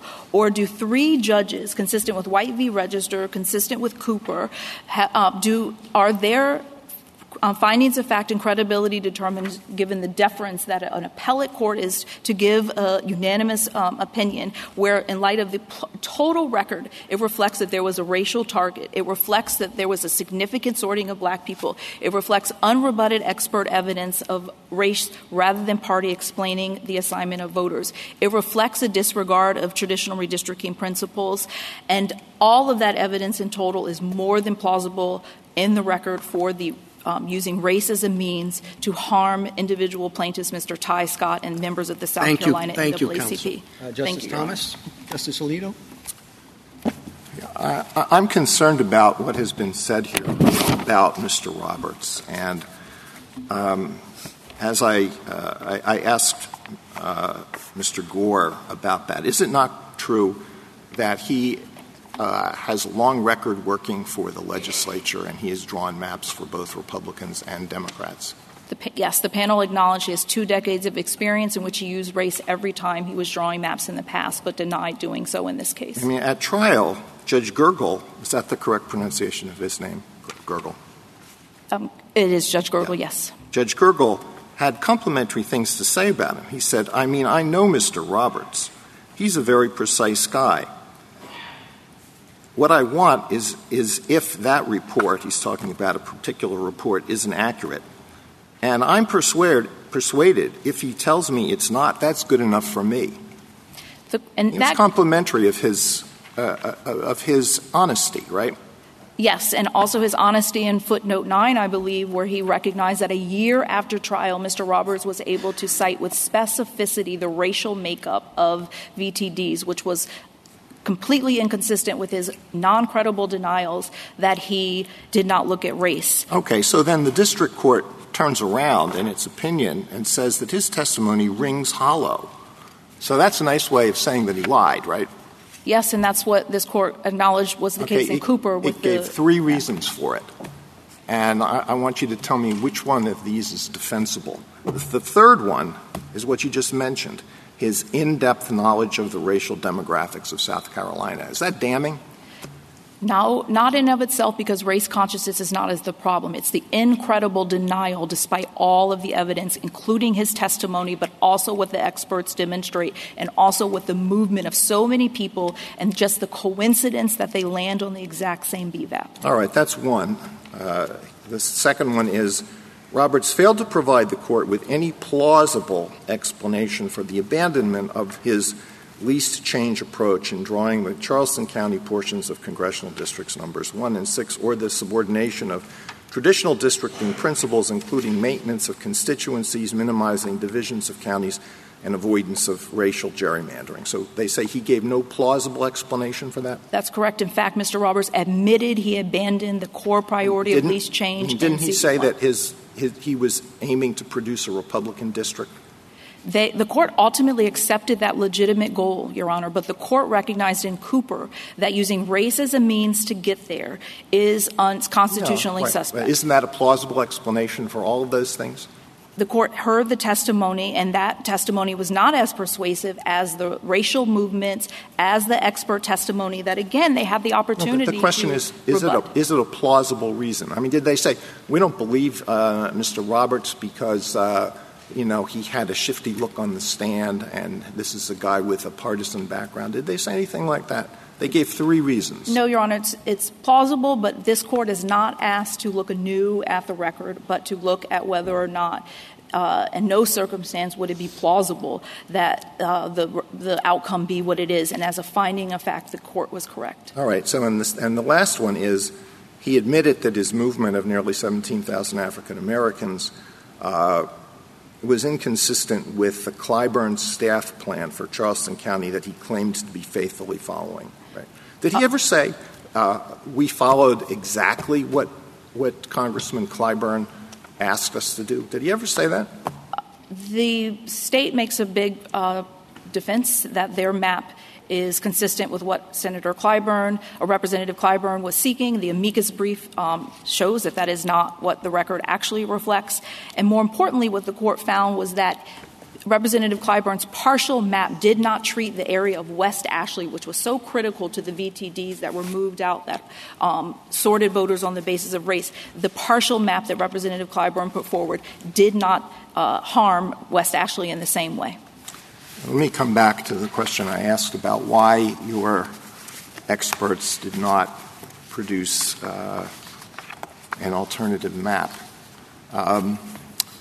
Dr. Imai produced 10,000 maps, right? Correct. For one simulation. Yeah, he ran a simulation with 10,000 maps. He never considered politics. As Dr. Imai's testimony reflects, that he tested for the criteria that the state was saying they were using in their guidelines, the objective criteria. And Dr. Imai and Dr. Duchin's methods are merely useful in this case as further support, as the district court recognized, to show that race was a significant factor in the design. Well, in a case that's all about disentangling race and politics, how can we possibly give any weight to an expert report that did not take politics into account at all, purportedly? The district court was confronted with that question and relied upon Dr. Imai's testimony for the findings that it thought were probative or not of the issue. But we do have the Dr. Ragusa and the Dr. Liu unrebutted testimony that did disentangle race, and that served the purpose of an alternative map, because we can look at Figure 1 in the rebuttal report that Dr. Ragusa includes and look at the VTDs that were available to be moved in a white, heavily white precincts that were available to be moved in, and those simply were not moved in. So they serve the same purpose as an alternative. The defense expert, Ms. Sean Trendy or Trend, evaluated Dr. Ragusa's maps and found that Democrats would win District 1 in over 90% of the maps that Dr. Ragusa produced. Did Dr. Imai run a simulation using the political data as well, but then decide to shelve it when the results were not favorable to your client? That is not what I believe the record reflects, Your Honor. It just never occurred to him that politics might have something to do with this? Every expert, as I believe Justice Kagan said, is being tasked with particular questions. I do not believe that there's any requirement that every expert look at every decision that one might go into a map. Each expert looks at different things. Dr. Ragusa and Dr. Ragusa and Dr. Liu served the purpose of disentangling and showing that race was more predictive than party affiliation. Dr. Imai and Dr. Duchin helped counter this narrative that this was a race-blind draw when all of the evidence demonstrates otherwise. And frankly, Dr. Duchin's testimony looked at all of the traditional redistricting principles. And I would submit that these were all raised pre-trial, and this is the type of this is what trial courts are given the authority to do, not to have what is happening here, but is relitigating the validity of expert testimony that the court accepted. Right. Dr. Imai did not control for politics. Did the district court rely on Dr. Liu? The court did not specifically rely upon Dr. Liu, but his analyses as the amici of the political scientist who did the work in Cooper corroborate that he used the same methods that were faithful to Cooper, and his analyses substantiate Dr. Ragusa's and point in the same direction, that race was a better predictor than partisan. Did Dr. Duchin control for politics? She did in some of her analyses. If you look at one of her supplemental reports, she looked at how the maps would fare when you put particularly the candidates of choice of black voters on the map, and she determined that black candidates performed worse in the enacted map than generic partisan races, which are essentially white races. So that is one way that she looked at partisanship, but she did not do a disentangling method, if that is what you're getting at. Okay, last question. I'm sorry to go on for so long. Did Dr. Liu and Dr. Ragusa use the county envelope method? They both did, correct. Is that a sound method? It is. It's what Dr. Ansolo Beher and Dr. Max Palmer used in Cooper and Bethune-Hill, respectively. Under that method, if there are two people who live in the same apartment building, under the county envelope method, does the analysis take into presume that one can be moved and the other can't? One could stay in a district and the other could move? I do not believe that's the case because the county envelope method is relying upon precincts, and so it would not be at that level of detail. Does it assume that that all precincts could be moved regardless of their location? Only those within the county envelope, which is reflective of the fact that a county like Berkeley or a county like Beaufort was wholly moved into CD1. So it was fair for Dr. Ragusa and Dr. Amai to assume that any VTD in those counties could have been moved into CD1, and where we saw that they were not is where black voters were at issue. Thank you. Justice Sotomayor?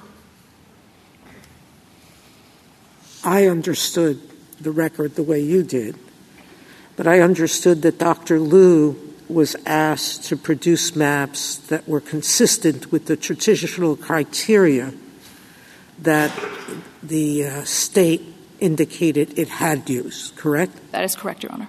So he never looked at partisanship because that wasn't one of the criteria that it at first said it had used. That is correct, Your Honor. So I know it seems strange, but as I understood the record, and I know Justice Alito thinks that it should have been assumed that partisanship would be the defense. Do you know if the answer in this case raised partisanship as a defense? I do not believe so. Again, the legislature almost entirely predicated their line drawing during the legislative process on traditional redistricting principles. So you were relying on what they said during the process? What they said, and this court has been skeptical when legislatures have come up with post hoc justifications. But what's important here is that the panel accepted their justification, presumed that they would not admit it, and then still allow plaintiffs to test whether that was the true reason behind the line drawing, and found that it was not. It was less. So what your experts showed was that everything they said during the legislative process had to be race-based in some way, because that's what the evidence showed. They couldn't explain the large movement of blacks as opposed to whites, blacks as opposed to, or democratic whites and black. So they had to come up with a different reason for why they did what they did, correct? There were indeed shifting reasons, and race as a means for a political goal is constitutionally suspect. Thank you. Justice Kagan? Justice Gorsuch?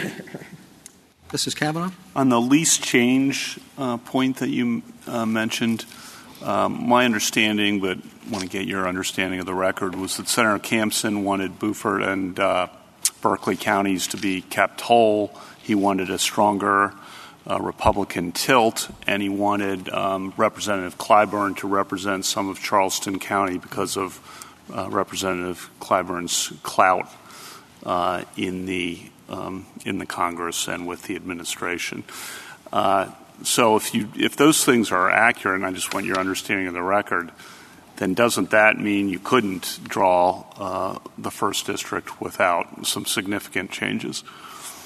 Those are generally the findings of the court, but the court recognized and detailed in its opinion that when Beaufort, when Berkeley, when Dorchester were brought in, they had black neighbors.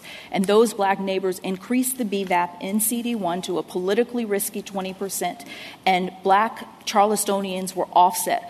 Black people were treated one-to-one, traded, one in, one out. White voters, the Republican-leaning ones, were individualized and allowed to come into CD1, and white Democrats were even kept in or individualized and allowed to remain in CD1. It's only black people in the design of this district that were treated with racial stereotyping, which is offensive to the Constitution. Right. I understand that principle, of course, but West Ashley was predominantly white and predominantly Democratic and then was moved out, right?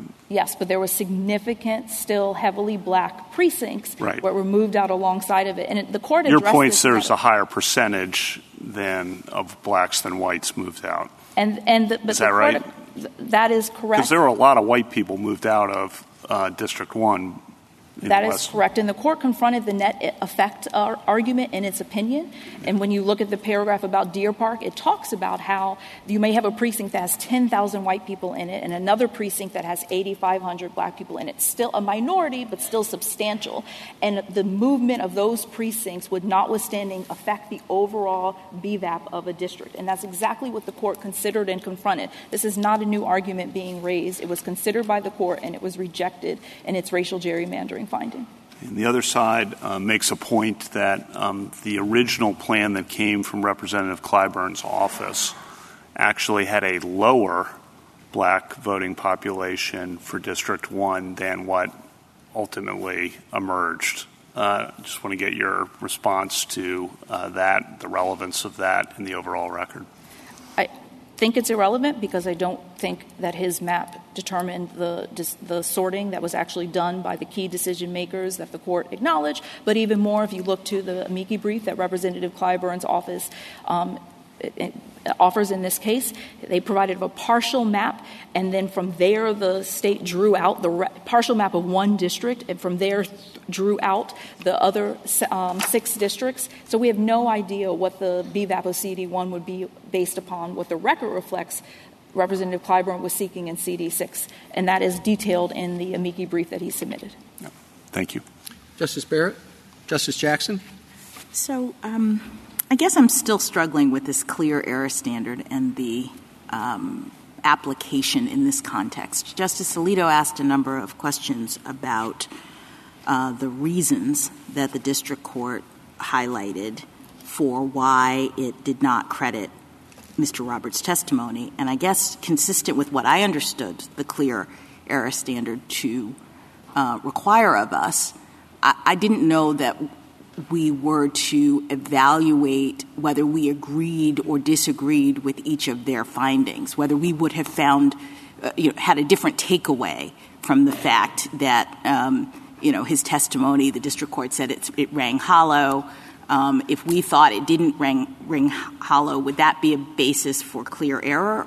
Do I not understand what the clear error standard is?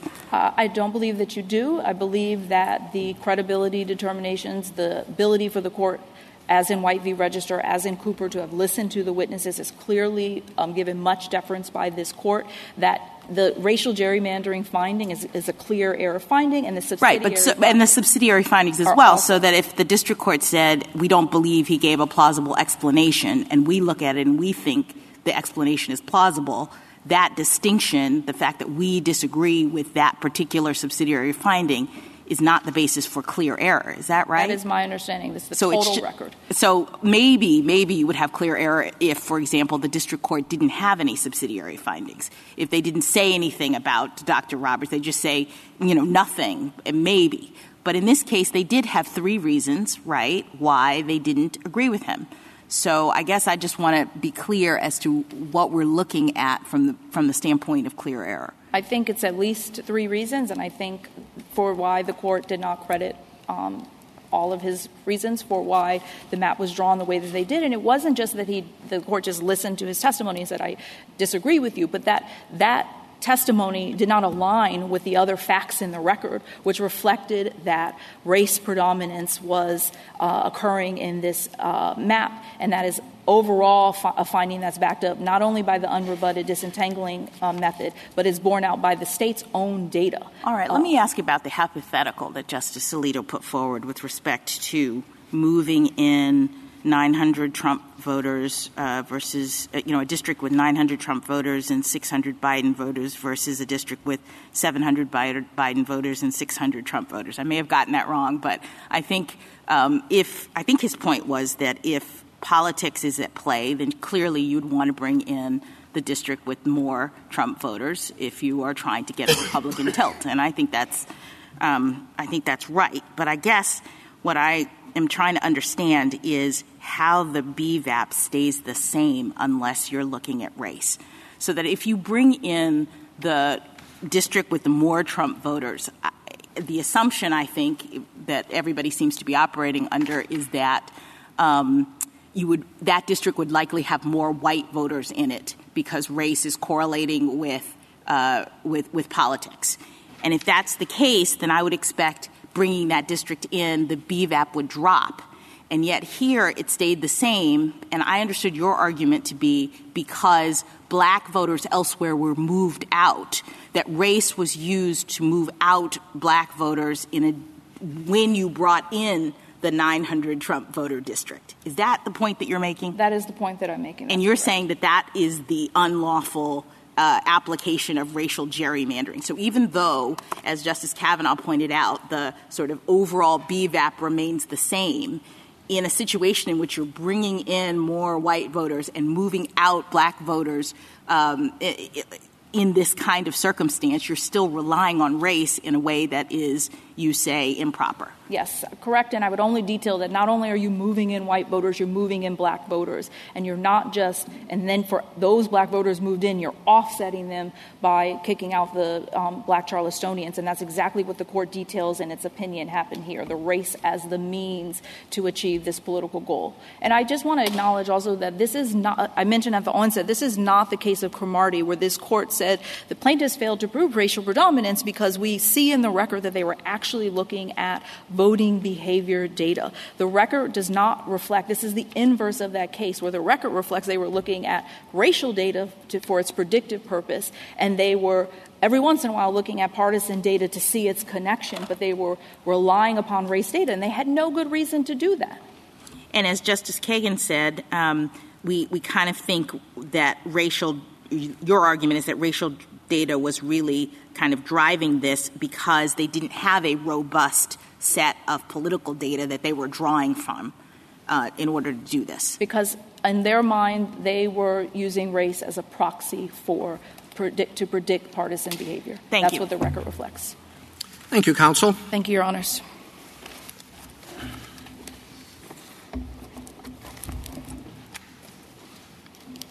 Ms. Flynn? Mr. Chief Justice, and may it please the Court. This Court has recognized that cases like these, where state defendants disclaim the use of race in line drawing and argue that any racial disparities are simply the result of a correlation between race and political affiliation, present special challenges for trial courts and require an especially sensitive inquiry. As part of that inquiry, plaintiffs bear the burden to disentangle race in politics and show that race drove the mapmakers' decisions about where to place a significant number of voters. The district court found that plaintiffs had done that here. But this court's also been clear that on appeal, this court's job is more straightforward. Racial predominance is a factual finding subject to clear error review, even when there's a politics defense. The court has also repeatedly rejected attempts to impose unjustified evidentiary hurdles as a matter of law on redistricting plaintiffs. Defendants' arguments for reversal in this case contradict those settled principles. I welcome the court's questions. If we find no intent to discriminate or that there was a vote on the vote dilution claim, that's what I'm more interested in. You seem to want us to send it back on that. But if we find no intent, should we, or should we just simply resolve it here? So our position on the second claim is that if this court were not to affirm on the first racial gerrymandering claim, and not find racial predominance there, that this court should remand on the second claim because we believe the district court used the wrong legal standards to evaluate that claim. And what should that standard be? So the district court simply sort of took the findings it had made on racial predominance and the Shaw standard and carried them over, but the intent standard is different for an intentional vote dilution claim. It's the Arlington Heights inquiry. That this court. And that is, it's the vote dilution claim. It seems as though those were collapsed into one another, the redistricting and the vote dilution, and dealt with on the same standard. So I'm wondering if the standard is intent with respect to the dilution claim. If you don't see that intent here, why should we remand it? Well, I don't think the district court made the findings under the correct intent standard for you to evaluate that. I mean, as I mentioned, the district court just asked about racial predominance, but they are different intent inquiries. For intentional vote dilution, you're asking about a specific intent to dilute the voting strength of the minority population, not just whether race predominated in the line drawing decisions. And you're saying we couldn't determine that on the record that's here? I think this court should follow its usual practice and instruct the lower court about the correct legal standards and then send it back for that determination to be made in the first instance by the court looking at the full record, if the court were to have occasion to reach that second claim. I guess my question is, I'm sorry, Chief. Ms. Flynn, your office reviews a lot of these voting cases, right?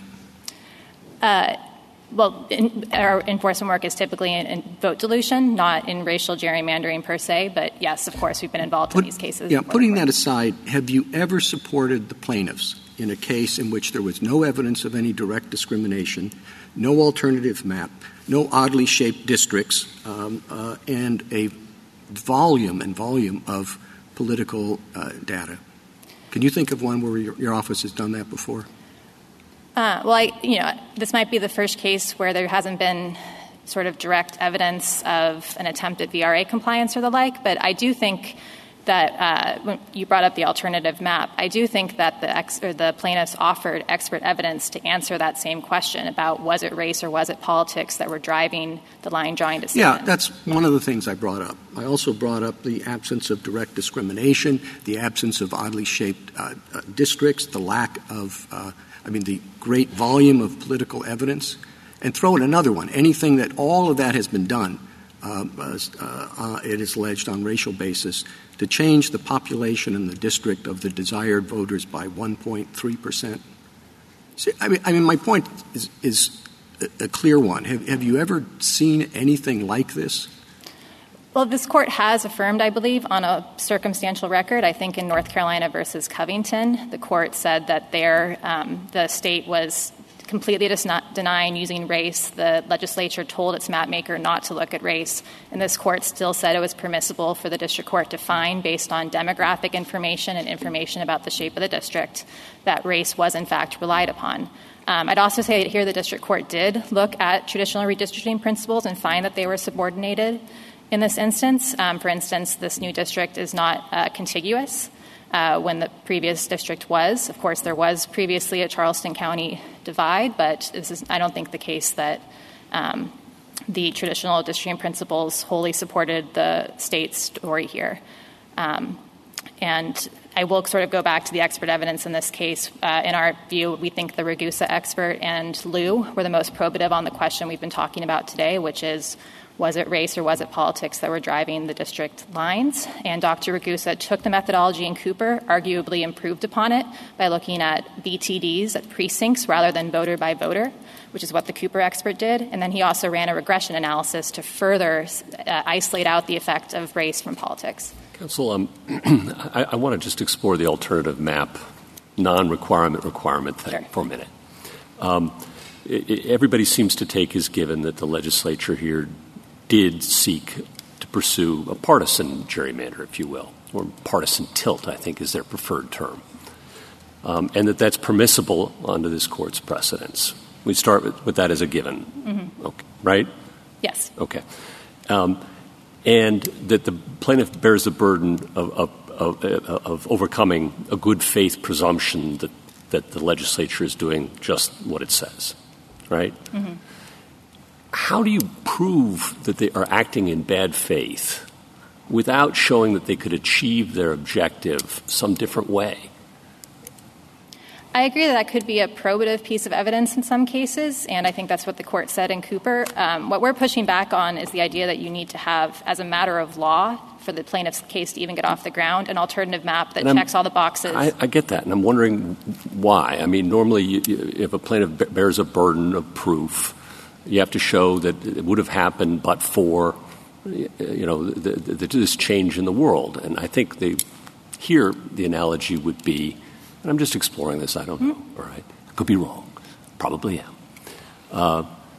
But in a but-for world, the legislature could have achieved its partisan purposes, nefarious, happy, whatever you think they are, in some other way without doing what it did that you're objecting to.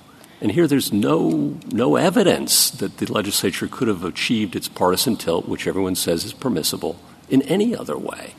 What do we do with that with the presumption of good faith? So I have a couple of responses to that. First, I do think the expert evidence answered the same question. An alternative map says if you were really relying on the thing you said you were relying, wouldn't you have done, maybe you would have done this other thing instead. I could have achieved the same partisan objective 15 different ways. And with map drawing technology and computers, they spit out maps by the thousands these days. I would have thought that would have been a relatively modest burden. But what am I missing? It's still just a way to answer the question, what better explains how the lines were drawn, and we think the expert evidence does that. The other thing I would say about creating this kind of requirement as a legal rule rather than something that can be a piece of evidence that both sides can make arguments about is that I think it's going to add even more complication to these even very, very complicated cases. So my understanding is that defendants want their alternative map requirement to be limited to circumstances where there's no or meager direct evidence. So I think first you're going to have a mini trial on, is this a case where there's sufficient direct evidence or not to bring this rule into play? And then I think you're going to have litigation and probably appeals on what the alternative map has to do. No, I'm not even asking about. I'm really not interested in whether it's a requirement or not. I'm just as a factual matter, wouldn't have been the simplest thing to do. If I'm plaintiff and I want to show the defendant can achieve its permissible ends in some other way, I think in most other scenarios, in a tort case or an antitrust case is what I'm thinking about, I would show that there were 15 other ways to achieve that which you said you wanted to achieve. And that would be really strong probative evidence, whether it's required or not, put that aside, that hey, you're not telling the truth about what you were up to here. I agree. It can be very probative evidence. I can't really speak to why it would be easier. Should its absence here tell us something? I don't think so, because I think the plaintiffs offered two experts that went unrebutted to answer the same question. I will also just point out that I believe there are maps that are in the record that did have a higher BVAP that stayed based on the 2020 election data as a Republican-leaning district. So, I believe those maps are the first House staff plan, and I think there was one from a Senator Saab that also had that. So, what's easiest for a plaintiff to do to prove their case, I'm not really in a position to sort of speak to their litigation choices. But that's the point, isn't it? There were maps that remained Republican-leaning that were rejected, and instead there was this unusual movement in and out based on race. That's what the experts showed, that you can't explain the movements based on partisanship, that they can only be explained on the basis of race. That's the burden the plaintiff meets, correct? Yes. I had this question as I was going through. If you can't get to where you want to go without using race, do you think our law permits that? No, Your Honor. I think that's the whole point, isn't it?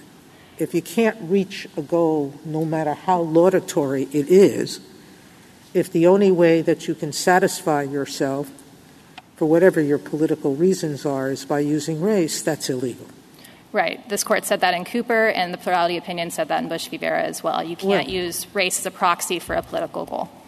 So the bottom line is they had maps that were created that kept them Republican-leaning, and they chose not to use them for whatever other political reasons. What they went back to was race to make the map they made, correct? That's what the district court found, yes. All right. Thank you. Thank you, Justice Thomas. This is just a matter of curiosity. If you can't, your answer was you couldn't use race to draw the districts, right? Right. Or you'd be in strict scrutiny land, and perhaps VRA compliance would be a reason, but right. But you can use race to draw a majority-minority district. Right. So if race predominates, and in that circumstance where the overriding consideration is to draw a majority-minority district and that racial target actually dictates how lines are being drawn on the ground, I agree the first half of the Shaw test would be met. And then you would be in the second half, and you would ask the strict scrutiny question of whether or not there was a strong basis in evidence to believe. Outside of this context, do we use the predominant standard in our 14th Amendment analysis? I'm not aware of another context besides gerrymandering. Justice Alito? No. Anything further? Justice Kagan? Ms. Flynn, it's a funny case because it's our first post-Rucho case of this kind. So before Rucho, right? You could understand completely why it was that map makers started doing race in order to achieve partisan gerrymanders, because they couldn't do partisan gerrymanders directly. They were afraid that that was going to be found unlawful.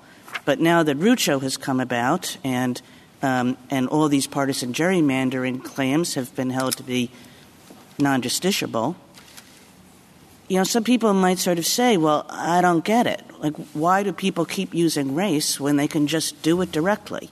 Just use the election data, do the partisan gerrymandering. Doesn't the fact that they can do it directly suggest that they're not? Why would you need race as a proxy? So that's my question to you. Why would map makers, in general and in this case, use race as a proxy to do partisan gerrymandering, now that you could just, do partisan gerrymandering?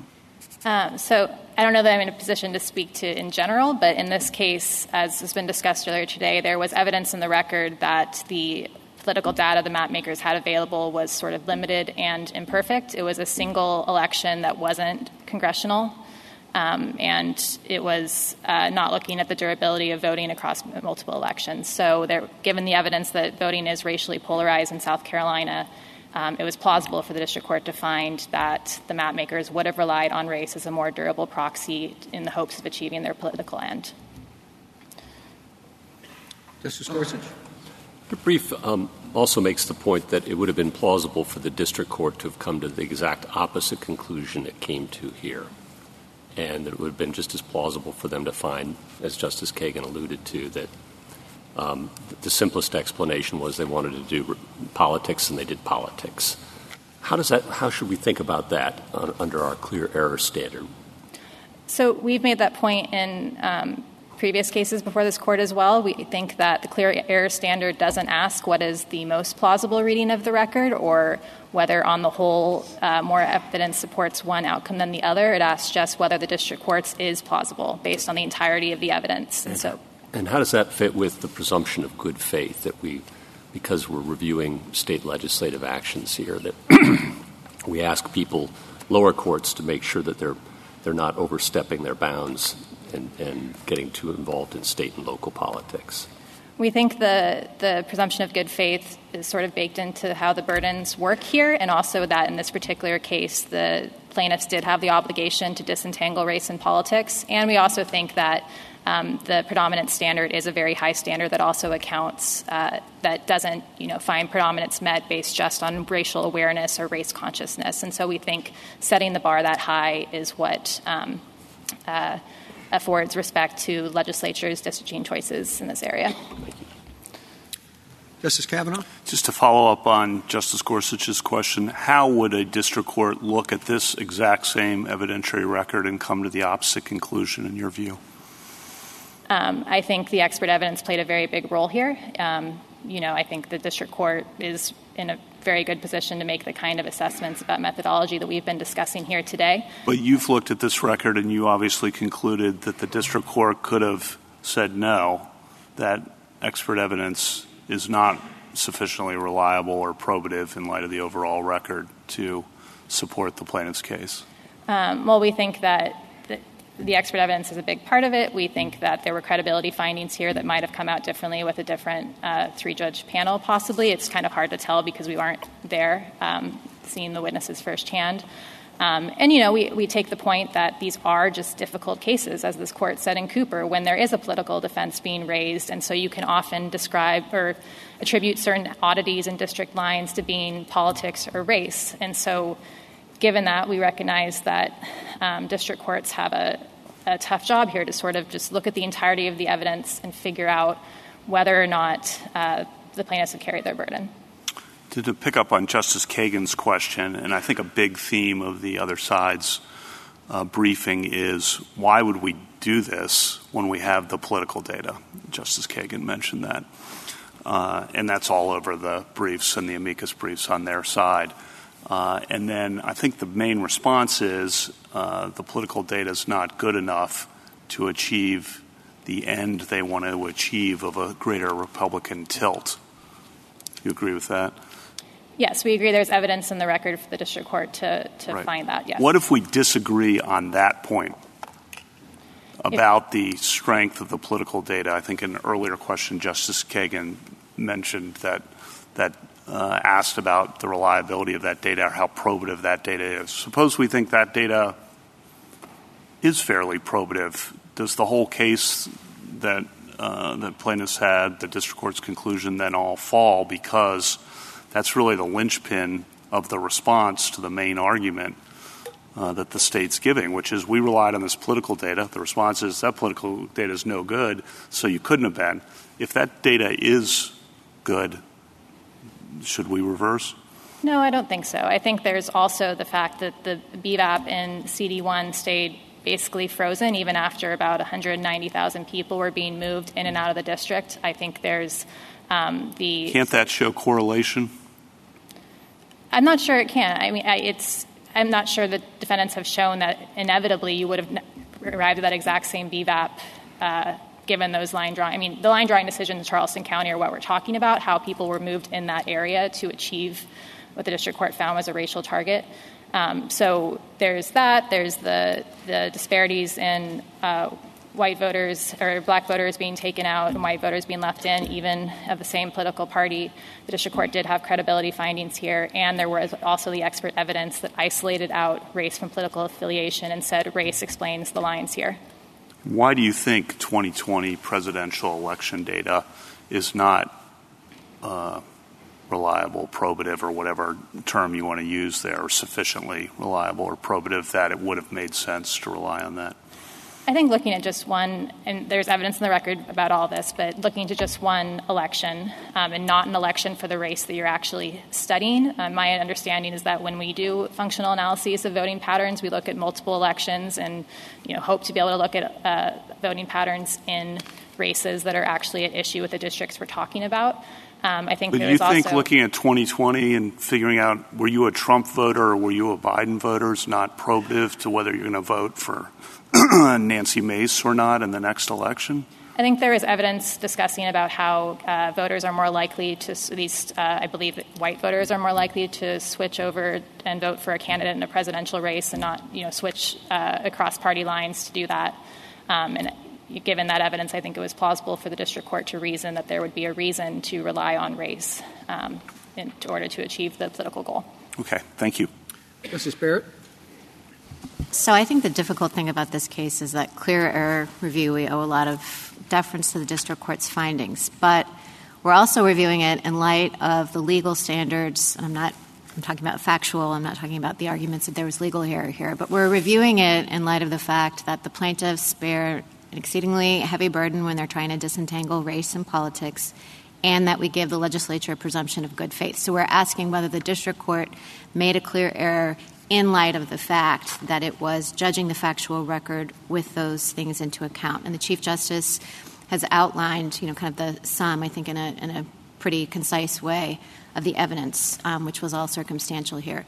I think there's a reason why Dr. Ragusa's report keeps coming up is because it was the best of the expert reports that actually did try to disentangle race and politics, which was the key question here. And you pointed out, and so did the respondent, that they didn't point out an alternative map, but they had expert evidence that was just as good because it made similar points. But this is my question about Dr. Ragusa's evidence. Did it control for factors like contiguousness and compactness? Because respondent pointed out in trying to address this problem, which I think is one, that we've all been asking about and struggling with, that, respondents said, well, some of the experts testified about traditional districting criteria and some testified about attempts to disentangle race and politics, and they were all showing different things. But did anybody consider all of them? Because it seems to me like that would be really relevant evidence, and I want to be sure that I'm understanding Dr. Ragusa's testimony and its assumptions accurately. So what's your view on that? So the county envelope methodology essentially looks at the area from which voters, or in this case, precincts, can be drawn by looking at the counties that previously constituted or overlapped with CD1. And so that, I think, has these considerations built into the analysis because he's looking at as the expert did in Cooper, which this court credited, looking at basically what is the available area from which the map makers had to draw. And I would also say that, my friend has made the point that, you're theoretically possible that you could go pretty deep into a county under that analysis, but that is what the map makers did. They took in the entirety of 2 counties and went to their furthest reaches when they drew the map. And so I think it was reasonable for Dr. Ragusa's analysis to do the same thing in figuring out the area from which he could draw. And last question. How do you think we should think about clear error review in the kind of situation that I outlined, where the plaintiff's burden was so heavy below because of the good faith standard and because of the heavy burden that a plaintiff bears in trying to disentangle race and politics? How do you think that should affect our review of the facts? I think Cooper spoke to this and said that it doesn't affect how clear error works. It doesn't affect, it doesn't create some kind of a pro-defendant presumption on review. It's still factual findings. It's still this court's usual Anderson standards for looking at those. Okay, thank you. Justice Jackson? Yeah, I just wanted to ask about the question that Justice Kavanaugh asked with respect to our own assessment of the presidential election data and whether or not it's reliable.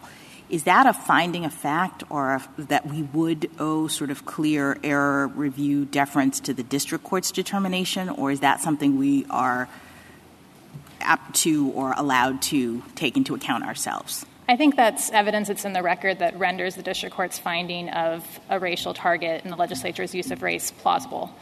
So, no, I don't think you have to. No, in other words, are we looking at it de novo? So, like, what result from the fact that we might disagree about the fact that the district about the reliability of the presidential election? Do we owe the district court deference with respect to their determination that having that data,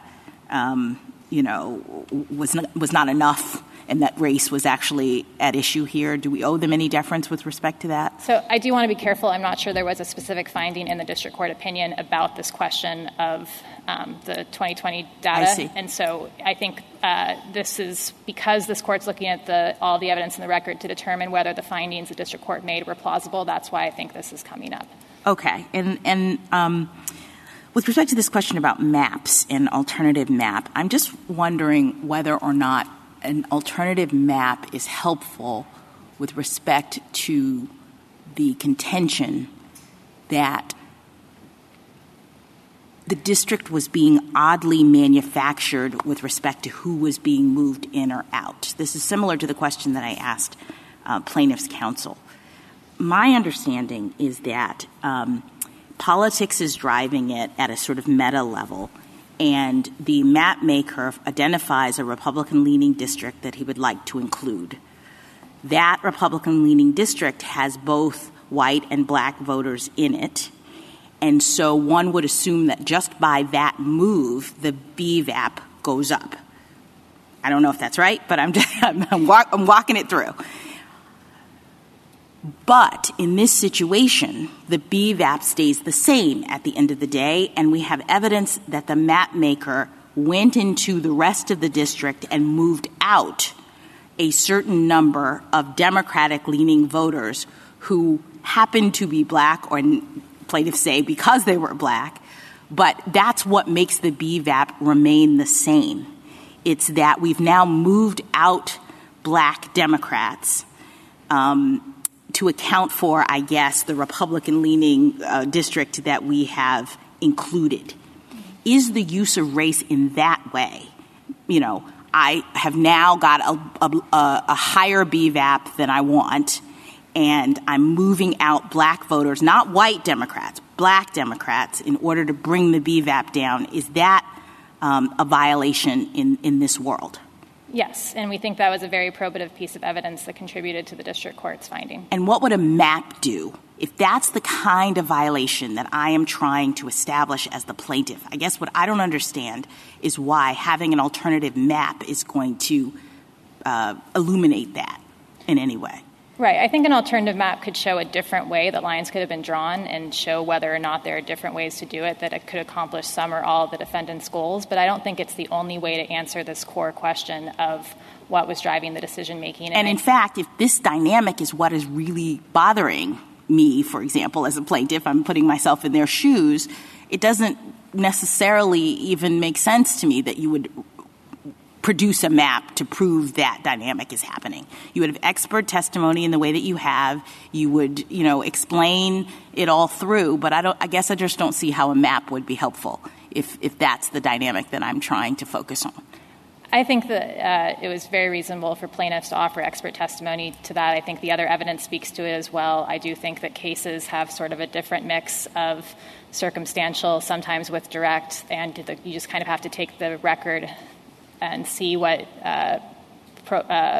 persuasive conclusions can be drawn for it without any fact. So the government's position is that you don't necessarily have to have a map and you don't necessarily have to have direct evidence. We've been hearing a lot about the lack of direct evidence in this case. Is there a world in which you can put together a case that demonstrates that race is actually operative in this environment without direct evidence and without a map? Yes. Thank you. Thank you, Your Honor. Thank you, counsel. Rebuttal, Mr. Gore? Today's argument underscores why the alternative map requirement is so vital. It ensures that racial gerrymandering cases remain focused on racial discrimination and not partisan disputes. It also ensures that the grave finding of racial gerrymandering rests on actual evidence of racial predominance and not malleable expert analysis. If Dr. Ragusa were correct that race better explains the enacted plan than politics, it should have been very easy to draw an alternative map that disentangled the two and preserved the Republican political lean in District 1. Appellees failed that requirement. They did put alternative maps into the record, so they obviously had the capacity to do that, and all the alternative maps turned District 1 into a majority Democratic district. We've heard from Counsel for the United States about two plans in the record, the House Staff Plan and the SAB Plan. Neither of those increased the Republican tilt like the enacted plan did, and neither was as compliant with traditional districting principles, so neither of those plans would have been enacted. In fact, Senator Campson became involved in drawing the enacted plan and sponsoring it precisely because the House Staff Plan imperiled District 1 and threatened to turn it into a majority Democratic district. Counsel for the other side mentioned Gomillion, but in Gomillion there was an alternative map, because there had been prior municipal boundaries of Tuskegee that were perfectly square before the redrawing that was done in an intentionally discriminatory way. So that map also underscored that there was intentional discrimination in Gomillion, which is a totally different case from this for a host of reasons otherwise.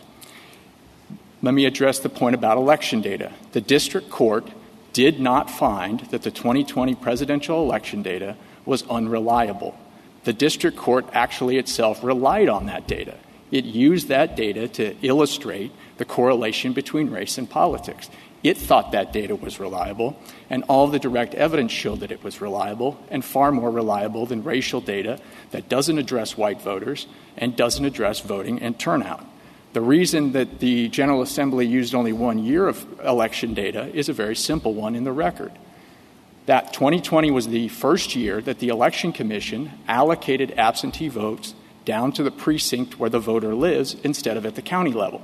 So it was more accurate and finely tuned data, political data, than any election data that had come before in the history of South Carolina. This is a circumstantial case with very weak circumstantial evidence. There's no direct evidence. There's no alternative map. Here we have a plan that complied with traditional districting principles in Charleston County and in District 1, and did so better than all of the alternatives that were presented at trial. There was a mention of contiguity. The district court also made no finding about contiguity. The enacted District 1 is contiguous. It's contiguous by water. Every plan drawn in Charleston County is contiguous by water because Charleston County contains islands and rivers. So there's nothing suspect about the contiguity of this particular plan. We heard about the Covington case. That was a remedial case.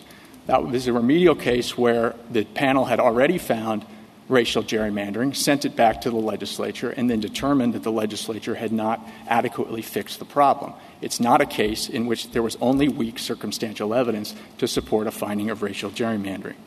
We heard today that the legislative record gave no indication that the General Assembly was drawing lines based on politics. That's completely incorrect. The guidelines from both the House and the Senate permitted the General Assembly to draw based on politics, to draw communities of interest based on politics, and the House guidelines went even further. They allowed the General Assembly to draw around communities of interest defined by voting behavior, which is exactly what the General Assembly did here. Senator Margie Bright Matthews, who was a Democrat who opposed the enacted plan, said on the floor of the Senate that it was about politics. She even disclaimed the allegation that it was about race. She said that Senator Campson had drawn based on how people voted, including in West Ashley. This political goal also was made clear in discovery. Mr. Roberts testified to it in his deposition, Senator Campson, Senator Massey, and also Representative Jordan. There were production of emails and documents and text messages, including from Representative Jordan, establishing that the General Assembly had pursued a political goal. We've heard a lot of discussion today that Mr. Roberts or others were aware of race, but mere awareness of race does not prove racial predominance. The question here is whether race was actually used to draw lines in a predominant manner. That did not happen on this record, and the district court's own description of what the General Assembly did disproves it. It said that the first move was to move in Berkeley and Beaufort counties whole. Once you do that, you end up — You could finish your sentence. You end up with a district with a 20% BVAP that's also majority Republican. Thank you, counsel. The case is submitted.